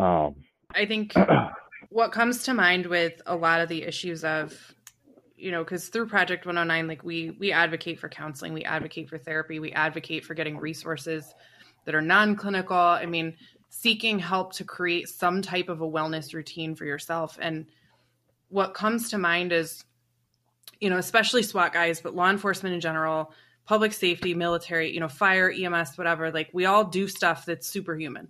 And that's not to pat ourselves on the back. It's just, we do stuff that is the polar opposite of what human nature says. So when the shit's hitting the fan, public safety in every form are the ones that are sticking with it and staying. You know, we don't get to turn around and be like, oh shit, this sucks, we're out. We're the ones that are going the opposite way, the wrong way of what human nature tells us. So part of why I think that mentality has really been pushed for so many decades is because in order to do that, you have to be in this persona 24/7. You have to become this persona. You have to become Iron Man or Spider-Man or Batman or whatever. And you can't break from that, because the moment you break from that, it's that, you know, like you said, Lamont, you know, basically train how you play and train how you function. Yeah. And the moment you become human at any point in your life, it's that fear of, okay, are you going to be able to stay hardened? Are you going to be able to stay superhuman? If you realize at any point over a 30-year career, a 20-year career, a 50-year career, or even a 1-year career, if you realize at any point, okay, I'm human, is that going to mess with your ability to run toward the problem instead of away, to divert from what is human nature and ingrained in us on a cellular level? And I think it's such an opposite. I mean, it's a mind fuck, really. And I think it's completely wrong, the basis of the mentality that's been pushed in public safety for so many decades, really. And we know that that's wrong. That's a given. But I kind of wonder if that's where it stems from, because as being in public safety myself and now just really converting to a police wife, I ask myself, how did that mentality come to be? Why did I get stuck in that mentality when I was a first responder? And how did that transition happen to get out of it? And I think as society changes and as we view humanity very differently and things progress and change and move forward, I think law enforcement is finally just starting to get on that bandwagon. And we're realizing that, you guys are still human. You're still humans. You take off that vest and therefore you take off that hardened persona, and you have to be able to go back to who you are at your core, your personality, your actual person. So the real Lamont, not officer or sergeant. Right. And I think it's really, really important. Like, I cannot stress this enough. It is imperative that you, as officers out there, you guys allow yourselves to go back to the actual you, not the you that the city expects, or that your commander expects, or that your partner expects, or that you expect out of yourself. You have to go back to the actual who you are and allow yourself to feel those feelings without all the bullshit and all the stuff spinning around saying like, oh, pick yourself up by the bootstraps, slam a beer and keep going. Right. And one of the things that was always said to me is like, you need to stay in either the yellow or the orange. Like, you can never like relax and go back to your green or your blue, when you're thinking about threat assessments. And I think, if you spend all of your time off duty in the yellow or the orange, you're going to burn yourself out. You're going to have high levels of anxiety, stress, and whatever, which we already have anyway. And, it's just not a healthy way to do that. And, what you're saying, Stephanie, is absolutely right. And we've talked about, what can we do to make sure that we maintain our baseline as, know who we are off duty. And it's so difficult because, we're always doing threat assessments. We're always, looking for that safe way out. We're always looking for danger, especially what we were talking about in the very beginning. Like, when over the last year, we've had this target on our back around the clock, 365. So all these things are just hard and very difficult to kind of do, but it's so important for your mental health, for your physical health, because, you're going to get your high blood pressure up and all these things. So you're absolutely right. And one other thing I did want to say is thank you very much, Lamont, for sharing your story. It knocked me on my ass. It was such an amazing story. So thank you very much for sharing it. No, thank you guys. Anytime I tell us a lot, anytime I get an opportunity to just kind of talk about Sergio and just keep his memory alive, I jump at the opportunity. I've given debriefs to other SWAT teams, really in-depth tactical debriefs on things that happened that day. And it helps again, keep Sergio's memory alive amongst those who didn't know him. And, again, as a newer sergeant, one of the things I try to do every deployment period, every 6 months before we switch our teams, is share the story on what happened. Because, we have officers who were in middle school who are working with us now who, may have heard of what happened, and maybe in the academy, you get the question, how many officers at your agency have been killed on line of duty, and, what are their names, those type things, but they really don't know who Sergio was. And for me, so for me to work there, shame on me if I'm not sharing, his story. Our agency, since its inception, since it was created, I've only lost 3 officers, and one was in '86, and there was a lieutenant who worked when that happened, and he was kind of the same way. He would share his story and what happened that night and the other officer was lost back in the 40s, but shame on me if I'm not sharing Sergio's story to keep his memory alive, and not just you get the email from basically saying, hey, October 18th, we're going to be shrouding our badges. These officers who didn't know Sergio, or again, were probably in middle school when this happened. No, man, this is what happened to Officer Carrera. When they're asked, hey, why are you wearing the shrouds? I don't know, at least here in California, we get that every now and then. Hey, why are you wearing that shroud? So again, thank you for inviting me on to share his story and, like I said, share his memory. Now, Lamont, I got some questions, I guess, Yeah. from outside looking in. I really hope when people see that this episode title, Line of Duty Deaths, because I know that there are people that have reached out to me and their partners have passed in the line of duty one way or another. What are some, I don't know, recommendations or suggestions or just things that you have lived to kind of help those affected get through similar situations? You got to, number one, just allow yourself to grieve. This is something that, at least for me, you're not just going to be able to just suck it up, let me move on and do what I got to do. This is something that is going to be devastating for you, especially if this was a partner that you were close to. And maybe not, maybe if you work at a really large agency, you respond to a call and you see a person wearing the uniform that you're wearing down, and that's going to affect you. It affected me the first time I responded to an officer down call, and it was at a neighboring department, and I didn't even know the guy. I was still on training, and I went home like, oh my God, Desiree, guess what happened today? And allow yourself to grieve and allow yourself the opportunity to do what you feel you need to do in a healthy way to get through it. And by getting through it, trust me, you're not going to find the answer out of the bottom of a pill bottle or the bottom of an alcohol bottle. You're not. You need to go out and get professional help if you need it. If you don't have or even if you do have a super strong support system at home, because I had a great one at home. Again, Desiree lost someone too. This was just as much her friend as it was mine.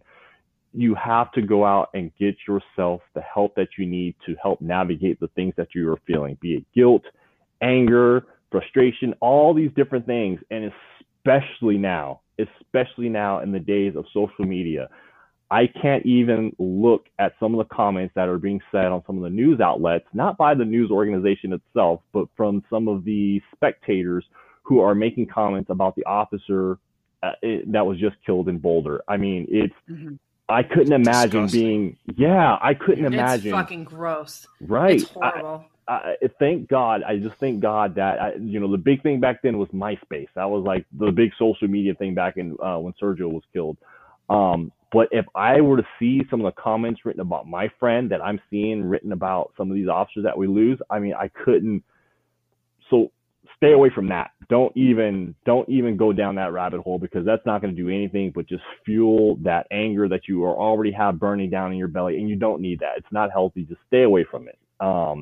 And yeah, if your department doesn't offer counseling, man, there's great organizations, Project 109, there's great places who can put you in touch with people to get you help. Don't try and get through this alone, because especially if you are the partner officer, you're going to have questions from the surviving family members who I can only imagine my wife, if something were to happen to me, the questions that she would have for those who are surviving. She's going to know every detail. So, just be prepared for that, and be prepared to answer the tough questions if you're able to. Now, obviously, if it's going to compromise some sort of ongoing investigation, but just be prepared for all of that, and just know, depending on the circumstances, 2 or 3 years later, all the stuff that you are just kind of starting to get some normalcy back in your life, if there's some sort of court proceeding that has to happen, all that stuff is going to come back all over again, because having to go to court and testify about what happened when the defense attorney is just doing what he is constitutionally bound to do, just give his guy a defense. It really puts you in a space to where you have to be in check of your emotions and not allow yourself to lash out, because everything in your power is telling you just what you want to do, you shouldn't do, because you got 12 jurors who are sitting there looking at you like, this guy is not even in control of his own emotions type thing. So, right. Don't jump across the thing and choke the defense. Right. Exactly. That's what I was getting at. Don't do that. Just get up there and do your best to tell exactly what happened the way it happened. And that's what I did. And the emotions, just like, years later, as I'm sitting here telling the story, those emotions come back, and now you're going through this all over again. for some sort of court proceeding. So you got to make sure you have a healthy support system to help you navigate these feelings that you have, because again, we lose way too many officers to suicide, and it's preventable. It really is, as long as you get that proper support. Well, Matt, what is your advice from, having lived it and from your perspective, just like as a police wife myself, what is your advice for the police spouses out there? Like, basically, what did you need from your now wife at the time? What were some of her questions? How did you handle the, being bombarded with her emotions and her questions and stuff at the same time as you're trying to process everything? Because I know that's something that, officers go through everywhere, is what do you do with your significant other? Yeah. And that was a challenge in itself, because again, she was grieving also. And, one of the first things she said, she was like, "I don't want you on SWAT anymore. You're done." And, at first I was like, yeah, you're right. I can't do this anymore.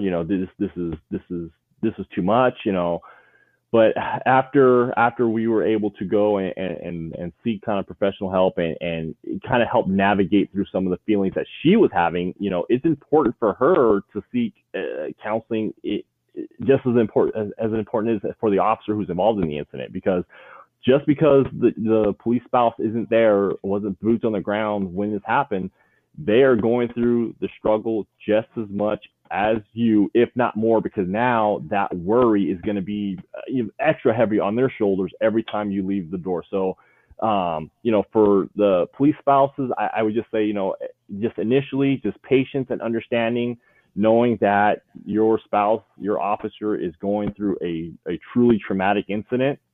But for you officers out there, don't shut your spouses out, man, because there's only so much of that they can deal with. They can't be closed off to where they see you hurting and you're struggling and you're just either lashing out or you're just completely stonewalling them. It's not fair to them. And, heaven forbid if you have kids who are now witnessing all this. So you can't do that. You have to let them in a little bit. You have to, in order to have a healthy relationship of mutual understanding of, okay, babe, I understand what you're going through. I understand your worry, and, explain as much detail as you can to them what happened and how you are going to try to, continue to be safe and protect yourself.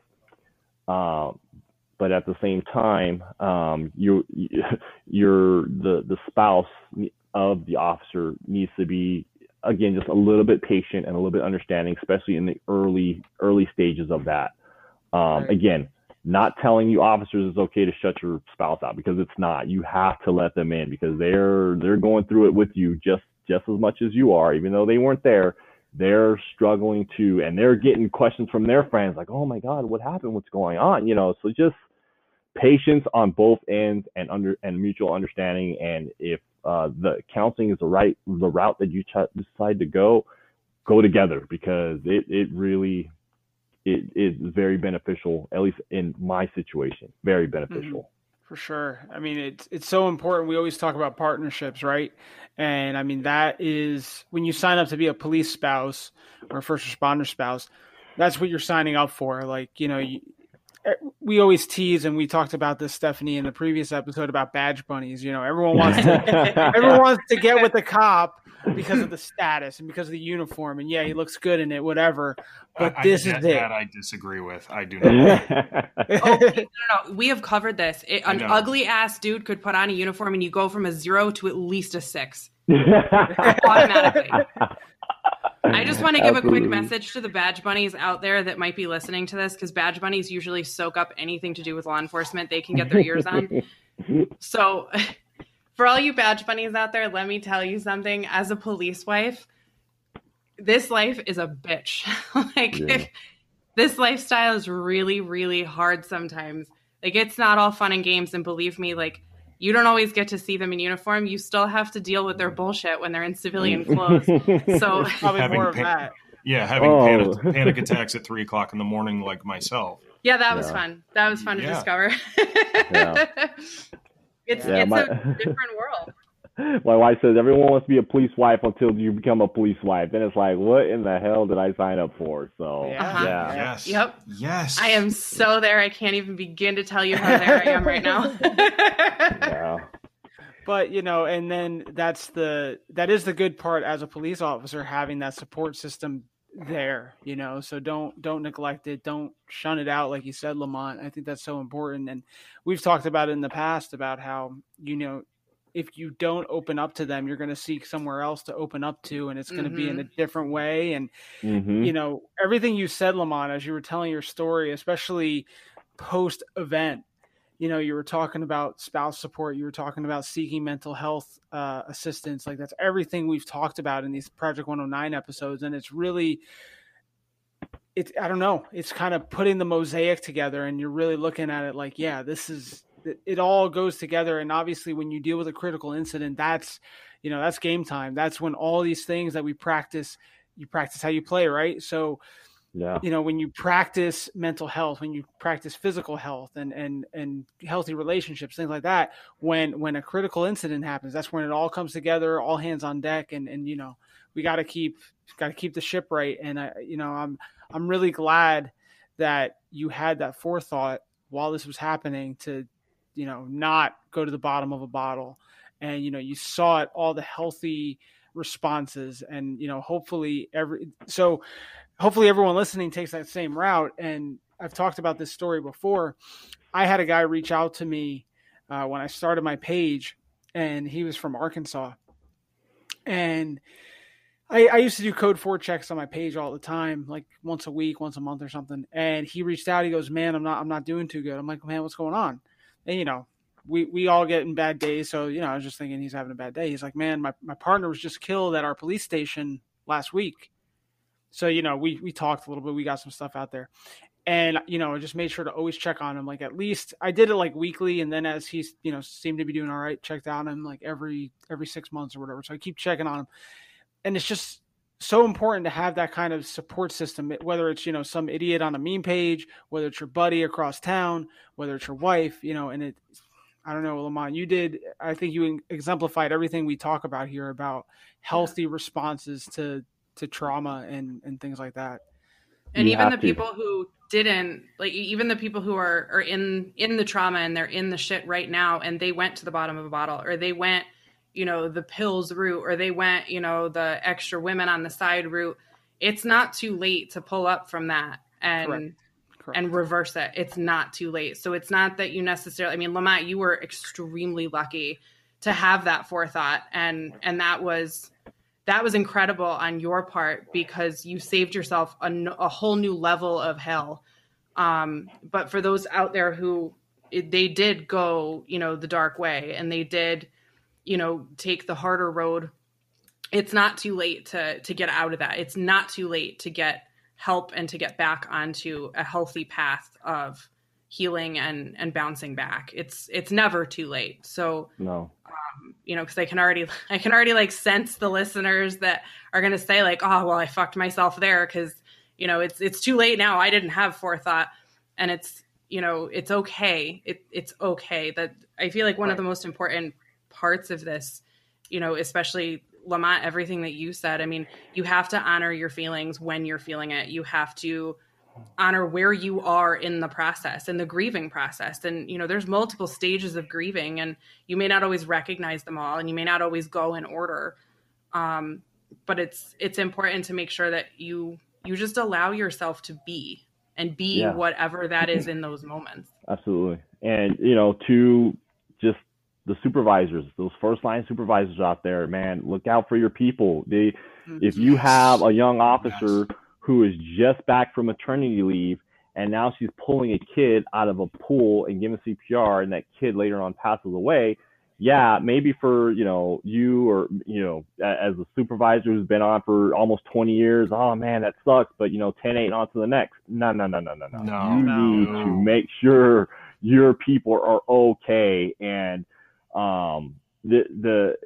we could talk about generational differences, that's a whole nother episode, but seriously, it's okay to do those code 4 checks, just like, 10-8 just said. You got to check on your people and pull them aside one-on-one and just really get a reading on them.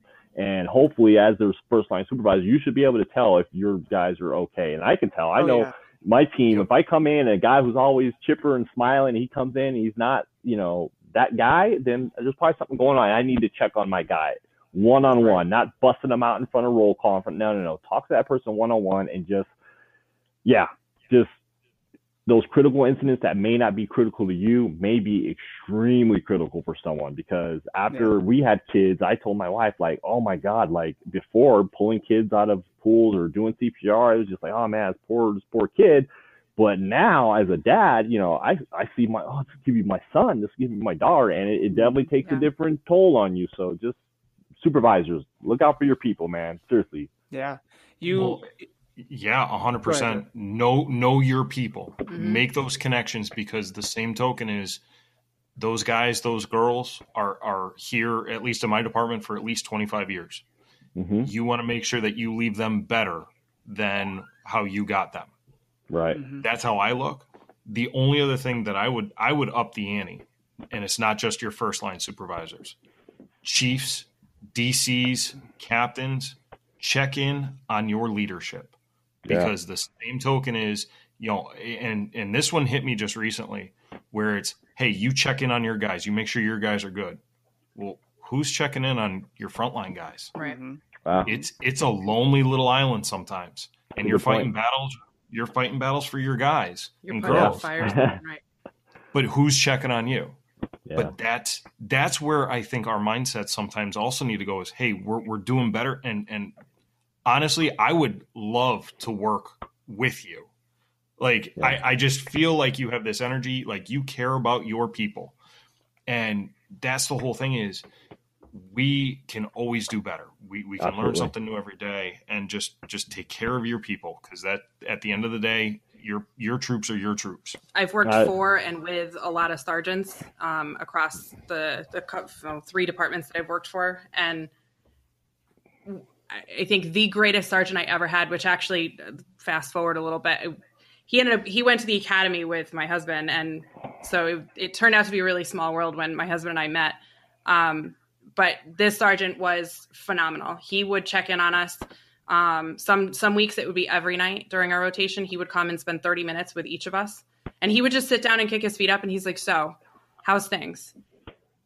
And when he started, it was like, things are fine. Yeah. And he's like, no, really, like, how are the kids? How's life? How's school going? Because he knew I was in school at the time. And it was like, okay. And we really developed like a friendship and a rapport. And it was phenomenal. And you come to expect it. So when Sarge doesn't come in and kick his feet up and sit down for your 30-minute, bitch session, it's like, all right, well, where's Sarge? What's up with him?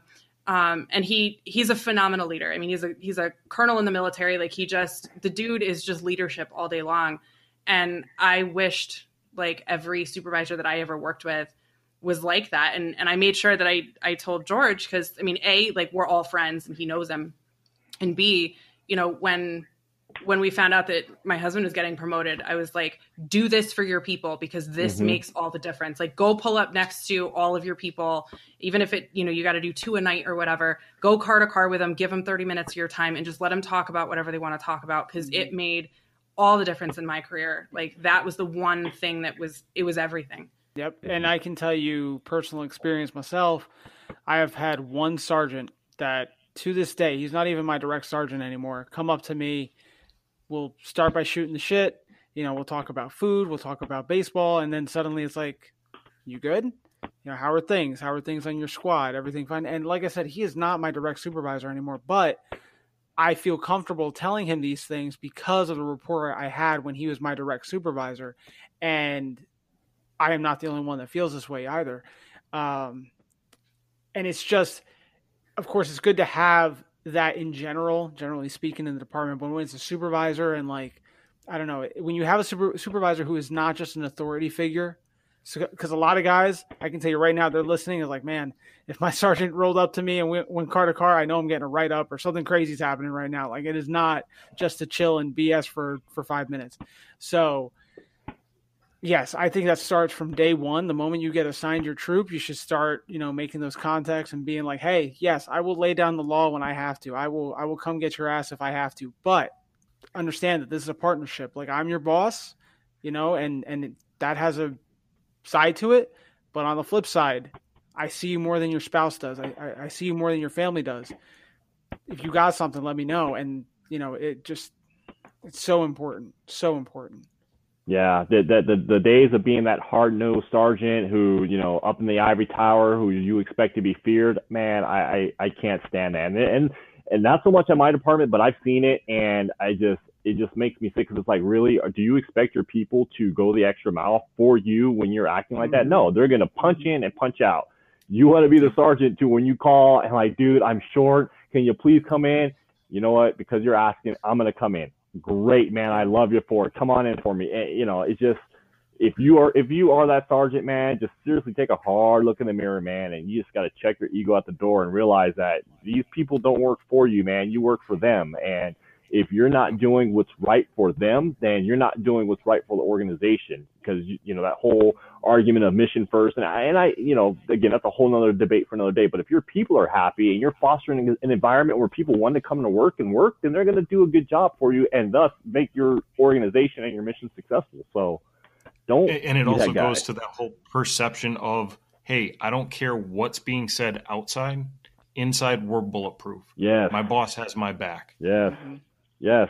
And even when you're guys, when you have that mentality and you make a mistake, if your people know that you have a true vested interest in their success and their well-being, even when they step on it, they're going to be like, yeah, you know what? I stepped on it. Sorry. And they're not going to come up with a bunch of excuses or whatever, because they don't feel like you're coming after them in this facetious type of way where I got you now. No, they know. Back when I was an officer, I had a sergeant who's now my peer sergeant, but man, if I stepped on it and he was coming to me and he had pen and paper in hand, I knew, it's like, hey man, I earned this, I have it coming type thing. And because I knew he cared about me and it wasn't some nefarious thing that he was trying to do. So yeah, he wasn't recording you, through binoculars 5 blocks away. Right. No, Right. Yep. no. Yeah. So it's much more open and much more honest, and the officers don't have to hide from the sergeant. The sergeant doesn't have to play catch up with the officers. It's not a healthy way of doing business. Nah, man. All too often though, and this is how I was as a patrolman, where your boss calls and it's the pucker factor. Crap. I screw up now? I had it so I had one supervisor who on third shift, if there was a typo in the report, would come out over the radio and say paragraph 3, line 2, fix it. I've had that too. I can speak to that. Yep. Yeah. Nope. No. That is not how I will lead. That's not how I want to be led. No. And that's the whole point. You take care of your guys and they will take care of you. They will move heaven and earth. Yep. I think the two of you guys should go do a podcast about leadership. You You guys can do a whole episode all by yourselves. That's right. Whenever you're ready, George. Sounds good, man. Sounds perfect. All right, guys, we are going to wrap it for tonight. This was absolutely amazing. Again, Lamont, thank you so much for sharing your experience with us. You're a rock star, dude. Thank you. No, thank you guys.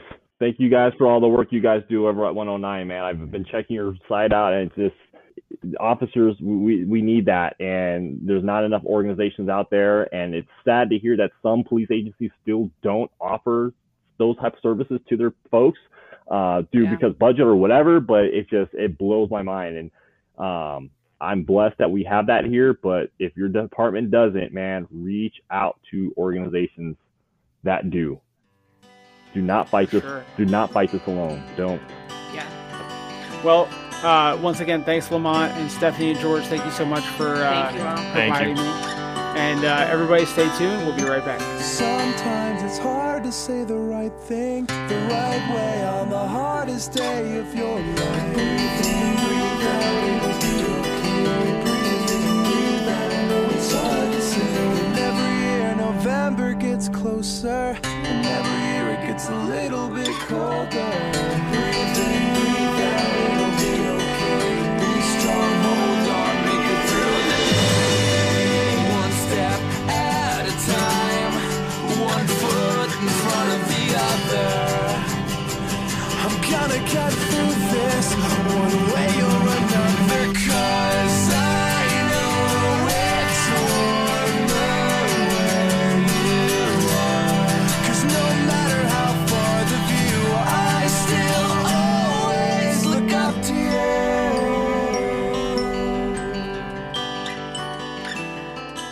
All right, we are back, and once again, all three of us want to thank Sergeant Corker for giving his time and telling us that story. I don't know, the closeness that they had was just so evident by what he spoke about and how he spoke of his buddy. Yeah, that was an unbelievably deep and emotional conversation, and it's amazing because you think about the hypothetical what ifs and the oh shits and what do I do if, but like every like the things that nightmares are made of for those of us in public safety, this all came to a head in this one, 10-minute incident for Lamont and his whole team. It's incredible the amount of strength that it took those guys to be able to come out of that situation, and for Lamont to be able to step up and say, hey guys, I have a problem. And then to fix it. Those are multiple steps that it takes. And he hit all of them. Some with the support of his wife, being the catalyst, and others that he had the wherewithal himself. And obviously we don't know what the rest of his team is dealing with or, how they dealt with it. But I mean, it took a hell of a lot for Lamont to get to the place that he is. And I mean, good on him. This was one hell of a conversation, and I'm glad we had it. But it's important. Yeah, I agree completely. This is the worst case scenario in law enforcement. Like, this is the thing that you don't want to talk about. It's like you said earlier, George, it's the elephant in the room. Yeah. It's a sad situation. Of course, it's never not difficult.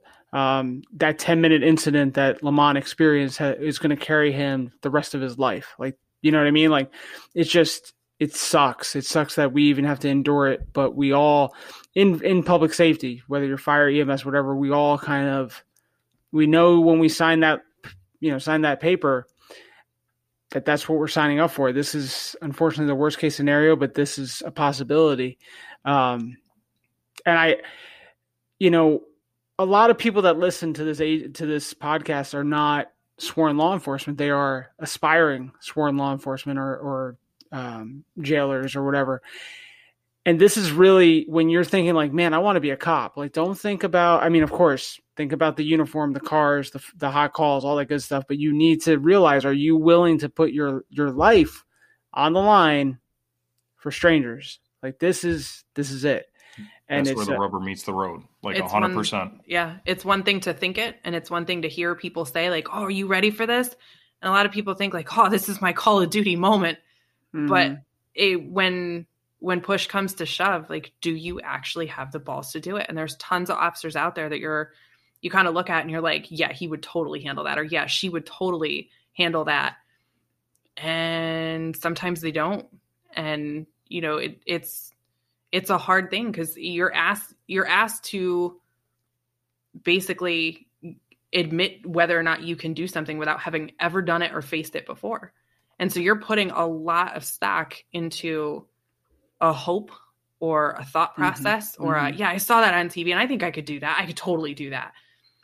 And then when you're in the midst of it, it's, oh my God, what am I doing? Or, oh my God, I totally got this. Or, whoa, I made a mistake, and everyone falls in a different category. And it's not right, wrong, or indifferent. It just, in this profession, you guys are all asked to do something superhuman without having ever done something superhuman before. Right. And you don't ever know if it's going to work out or not. Yeah, I think a lot of it comes down to training, of course. And that, we're not a training podcast. I'm not going to start doing that. But, obviously George and I with law enforcement, Stephanie, you with the military or when you were in other realms of first responders, public safety, it all comes down to training. Like, that's how you're going to be able to do that. So first off, I don't want people who aren't law enforcement to be listening and be like, oh God, I can't do this. I'm afraid to die. No, that's not the whole point. If you're not scared, you've got screws loose that you should be reconsidering the job anyway. I mean, everyone has a healthy level of fear. That is totally and completely normal and fully expected.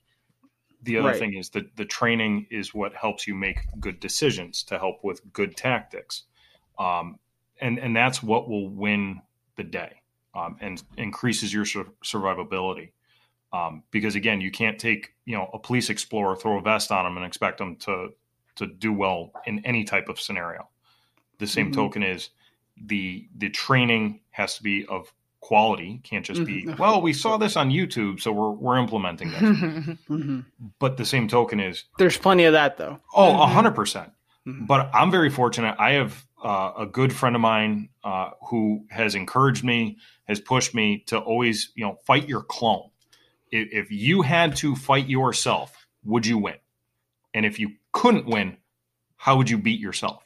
Every day is a competition against yourself to get better through, training. As you put it, this isn't just a training podcast, but that's the whole point, is sometimes it also costs you money to get better. The department isn't going to cover it. It's on you. When it comes to defensive tactics or firearm training or whatever might be necessary, you're going to get through your department the bare minimum to say that the state says, hey, you can still be a law enforcement agency, and that's it.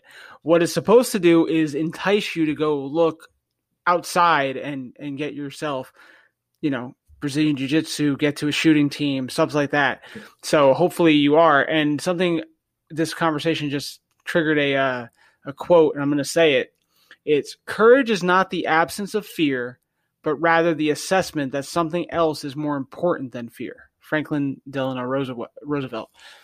And that's this career. That's, whether you're, again, law enforcement, fire, EMS, so on and so forth. That's what it comes down to. I'm sure, George, you've had instances in your career where you're like, going into it, you're like, well, shit, here we go. And then you've walked out of it. Same thing with mine. And I can always tell when that's coming. Like, the hair steps up on the back of your neck and you're like, all right, here we go. Like, this is the drop of the roller coaster. It's popping. Here we go. You hear it in your dispatcher's voice. But that's the other thing, is it's not until usually after where it's like, oh, wow, that could have went sideways real quick. Yep. Well, in this case, it did. Yes. And the same token is hearing his story, but also hearing about his leadership style after it is how it shaped him. Yeah, it's absolutely one of those things where you just go, holy crap. Like, through such adversity, he came out on the other side and is changing things and doing better for his department. Yes. And that's the biggest thing, is learning from these incidents so that we can do better. Of course. Like I was saying in the beginning, like, that's the only way to make sure that these sacrifice is not in vain, is that to learn. And Lamont, I mean, everything that we have talked about, Stephanie, obviously, George, this is your first episode with us besides the first one, but everything that we have, no discredit to you. Welcome to the Thunderdome. Yeah. But everything that we have talked about, and I said this in the interview, up to this point, about making sure you have a good base at home and not being afraid to put in the work in therapy and things like that. Lamont personified absolutely everything that we have said, like, this needs to be done. He's a rock star. Exactly. And he's, it's proof is in the pudding. Like, he is where he's at right now because of that. He didn't let, his best friend passing away stop him. He didn't let the guilt or survivor's guilt or whatever from that lead him to a life of addiction or something like that. His wife, as we said, helped push him to where he needed to go. It's just a great story in such a terrible situation that, everyone listening, you've heard, hopefully, the second episode of the podcast with Lamont. If not, please go listen to it. Just an amazing guy, and he's done an amazing thing, again, in such terrible circumstances. I don't know. I really just can't say enough about him and what he was able to do. He is one of those people who took such tragedy, but he's used it as a motivator to do better, to keep his friend's legacy going long beyond him, and making sure that he's never forgotten. Right.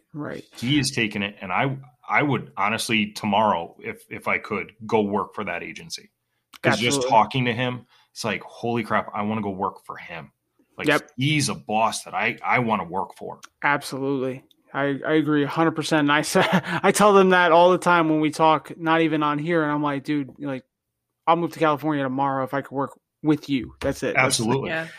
That's just make sure there's enough room for me, man. That's all I ask. That's fine. That's fine. The trifecta. Oh God. Well, I think part of what Lamont had said with, how he talked about therapy and his relationship with therapy and how that worked for him. I think as much as we talk about training and, you've got to train how you're going to play and create that muscle memory. Counseling is not always just for people who are actively having issues. Counseling is something really great to have in your back pocket and to have in your training repertoire, to help build some of these skills and help build some of these coping mechanisms and abilities before the shit hits the fan and before you need them. Why are we spending all of our time on tactical stuff and this move and that move and how to serve this, warrant and that warrant and respond to these different calls when we're not also putting the same amount? Because that 100% has its place. I'm not saying we should take away from that. I'm saying we should add to that we need to also have that ability to beef up the mental armor before you need it. And that's, like you said, that's where that resiliency comes in. And we have someone, Jeff Post, who's going to be, I'm going to be posting an episode that he did with somebody about resiliency. And it's this whole segment on resiliency.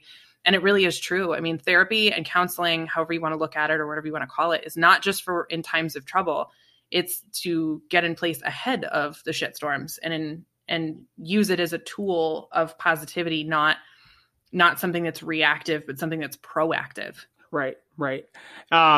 Speaking from my personal experience with therapy, I just started getting back into it 2 weeks ago. That's a good That's an awesome thing. Good for you. Good for you. Thank you. When I first sought counseling or therapy, whatever word you want to use, it was reactive. It was, situation happened and I wanted to fix it. Then things happened and I stopped going to that therapist. But now it was totally proactive. I was like, all right, everything's pretty good right now. I don't really have issues, air quotes. But, I know that there are some things that I could be better at. And I can start bolstering. And I got to tell you, I've had 2 sessions with my counselor, and they've both been amazing. Like literally things that I didn't even know were affecting me or, lingering or whatever. He just was like, oh, well, this is why this is an issue. This is why this is. And it was like 2 hours with the guy, and he's already unboxed so many like demons of mine that I didn't even know were demons. Like scary, isn't it? It's so. It's so good though. And the first day I had with him, I think I might've told Stephanie, I definitely told a couple people, like it was a 10 out of 10 day. Like it was amazing. I felt great. We were texting about it. Yeah. I was just like, this is amazing. This is exactly what you want. So again, don't wait for the bad situation to happen. Like you can go to therapy today, like just, find someone to talk to. And I will say that speaking to a professional is definitely different than talking to your buddies. Like, yep. Your buddies. There's a time and a place. Correct. For the buddies. Absolutely. But the same token is there's something when you talk to a professional, there's that light bulb. Aha. Why didn't I do this before? But it's the neutrality. You're not going to get a neutral viewpoint or whatever from your friends or your family. Mm-hmm. You're going to get their perspective and why you guys jive the way you do in a friendship. It's always going to go in that direction. You need someone else who has a fresh view. You need someone else who has a fresh set of eyeballs on the situation. And that's worth everything right there. So if you can add that to your repertoire of training, like you'll be so far ahead. And something else that I would like to say is that don't be afraid of the bad answer, like the one that you don't want to hear, because your buddies are going to give you what you want to hear. Right. They might not sugarcoat something or whatever, but at the end of the day, they're not going to dissect, because like you said, it's not objective. They're still your buddy at the end of the day. But the therapist is going to be like, listen, this is the problem, and it's up to you if you want to address that problem or not. And if you don't, by the weight that's been lifted off my shoulders in the 2 hours that I've had with this guy, I don't understand why anyone would avoid that. Like, yes, it's difficult, It's like this conversation we had with Lamont. It's a difficult conversation, but it needs to be had because it needs to be heard. Same thing with the actual constructive part of therapy. But that's the other thing is it's work. It takes building a relationship, and unfortunately, public safety, we're not good at doing that. Correct. However, being vulnerable and getting that weight off your shoulders, you couldn't pay $1 million for the relief that is felt. Because I've had it. I've walked into therapy and went, holy crap, and walked out and felt complete 180 degrees switch. Yep. Mm-hmm. But it takes, as Steph said, that neutral person having that relationship. But it also takes me, myself, putting in the time, the effort, and that's what pays the dividends. That's what, unfortunately, sometimes we get tied up in our own self is, I don't know, I'm going to do it. I'm listening, but I don't want to put in the work. But here's the beautiful thing about therapy, though, and a lot of people don't understand this, and I think we're going to be talking about a ton of this in our next episode. The beautiful thing about therapy is the therapist is not going to solve the problems for you. And a lot of people are going to immediately right now be like, I'm sorry, what about that is good? But it's not their job to solve the problems for you. It's their job to take all of the emotional crap that you dump in their lap through the 1 hour of just word vomiting, whatever's coming to your mind. They're going to pick out the pertinent parts, remove the emotional fluff that really is not pertinent to the situation at hand. They're going to pick it apart and then find the smallest amount of details that will still give you the full overview of the situation and hand it back to you so that you then only see the factual data that's left when you're done being pissed off and sad and angry and all these other emotions. And they're going to hand it back to you and put it back in your lap and go, okay, now you can fix this. Because we've removed all of the things that are really irrelevant that you're being clouded by right now. Now you can see the forest from the trees. So here is that thing back in your lap as a singular form rather than this whole ball of shit that you just can't unravel. Yep. And that's where the work comes in. You are still expected to do the work. You're expected to unravel that ball of yarn and start picking at that little piece of chip and wallpaper in the dining room that you just want to pull apart. You have to figure all that out. And a lot of people just don't want to hear that, or they don't want to do the work, or a therapist hands them back their ball of shit and they go, well, you didn't help me at all. Screw this. I'm out. That's not how therapy works. Right. No, he's giving you the floor plans. You got to build the house. Exactly. Yes. And, just thinking of my session today, it was, he's like, how was your week? And I was like, oh, it was interesting. He's like, what does that mean? And then I tell him, our wedding. I know. And I tell him, and he's like, oh, you've got all these really nice things going on. But we spent all the time talking about this. Let's talk about that. And I'm like, oh my God, I didn't even realize that I was focusing on the one negative. Because in my head, I was, I'm talking about all the positives. And he's like, no, let's talk about this glaring negative going on in your life. And again, walked out of it feeling like, not that I had the answers, but I knew how to find the answers. And again, not an easy task, but for happiness and serenity, it's worth it. Absolutely. And we're twinsies because I had my therapy appointment probably right around the same time that you had yours. Oh, okay. And my therapist is focusing more on, for me, motivation. And she's like, girl, you got depression setting in. And I didn't see it that way. I saw it as, well, I'm just sad about a particular situation and the fact that I'm not working anymore. And I'm being thrown into the situation of being a stay-at-home parent. And that's not what I was cut out for. That's not what I signed up for. Welcome to police wife life. So I'm trying to work on those things. And she was like, yes, but we can unravel some of that stuff when you figure out how to rebrand your motivation and figure out where you're going to get your motivation from, because the old motivators you had are no longer an option. So we have to rework all that. I was like, yeah, I'll get around to it. But I spend all my days just watching TV or, sitting and doing homework or just playing on my phone or playing Call of Duty, because that's our jam in this household.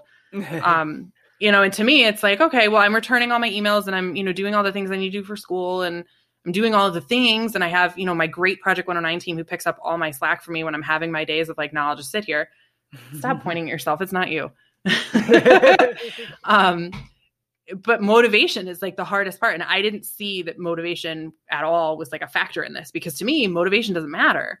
I do what I need to do. I get the work done. I don't care if I want to do it or don't want to do it in the moment. It's getting done. So to me, motivation was completely irrelevant. but she was able to pick apart all the emotional bullshit that I handed her. And we've been working on this for many months. But today was the realization, and last time was, okay, motivation is your problem. Right now, today, motivation is the issue. So we need to fix that. And then we can start digging more into the trauma stuff. And it's funny because in the moments, I'm just like, oh, okay, that's a no for me, dog. But then when I hang up with her, I'm like, oh, fuck, she's right. And it had nothing to do with anything that I dumped on her. It had nothing to do with what we discussed or what my issues are. It just, this was the focus of, okay, this is what's going to be the catalyst to get you over this hump, to start doing the work in an easier and more palatable way.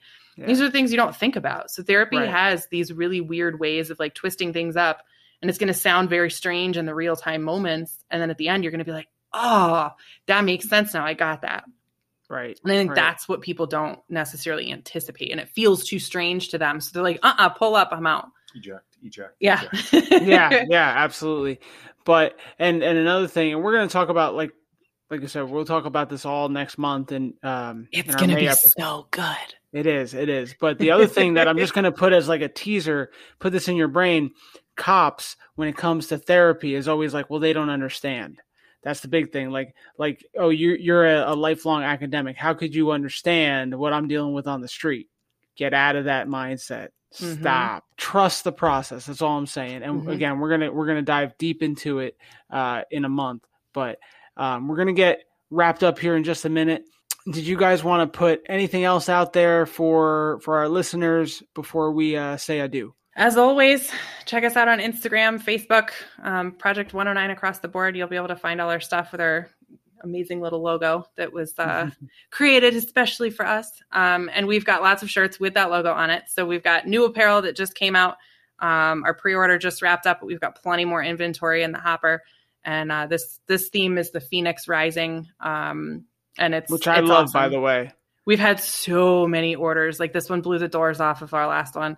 And we've also still got last ones as well, our original tattered flag design. So if anyone's interested in apparel that supports our organization, 100% of those costs go directly to us. And it's been amazing, the outpouring of support that we've had from all of the listeners of the 10-8 podcast. So that's been awesome. So go onto our Instagram, check that out, send us a message if you're interested. Other than that, you know where to find us, project109.org. Yep. George, anything? I got nothing other than every day's a new day. Every day is a way to make the world a little bit better. And sometimes we just got to let that vulnerability out. So give somebody a shot at doing that. Absolutely. And just one note on the Phoenix Rising, like that has always been my like go-to symbol, because my life has been nothing but rebirth and rebuilding for 20 some years. So I love that you incorporate that design with the merchandise. So your shirt's coming too, I promise. That's what I'm excited about. All right, guys, we are going to get out of here. Thank you so much, Stephanie and George. Thank you again, Lamont. And we'll be back in a month, and we're going to talk about making therapy work for you. All right, guys, we'll talk to you later, and stay safe. See you. See ya.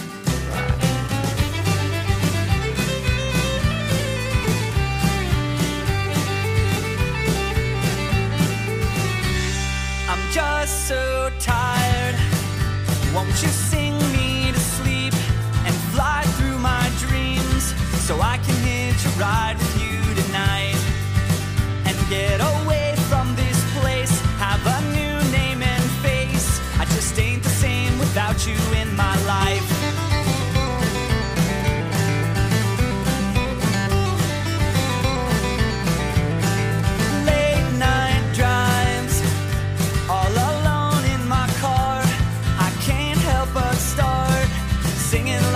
All our favorite songs and melodies in the air, singing life just ain't fair.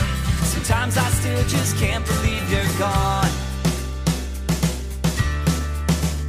and I'm sure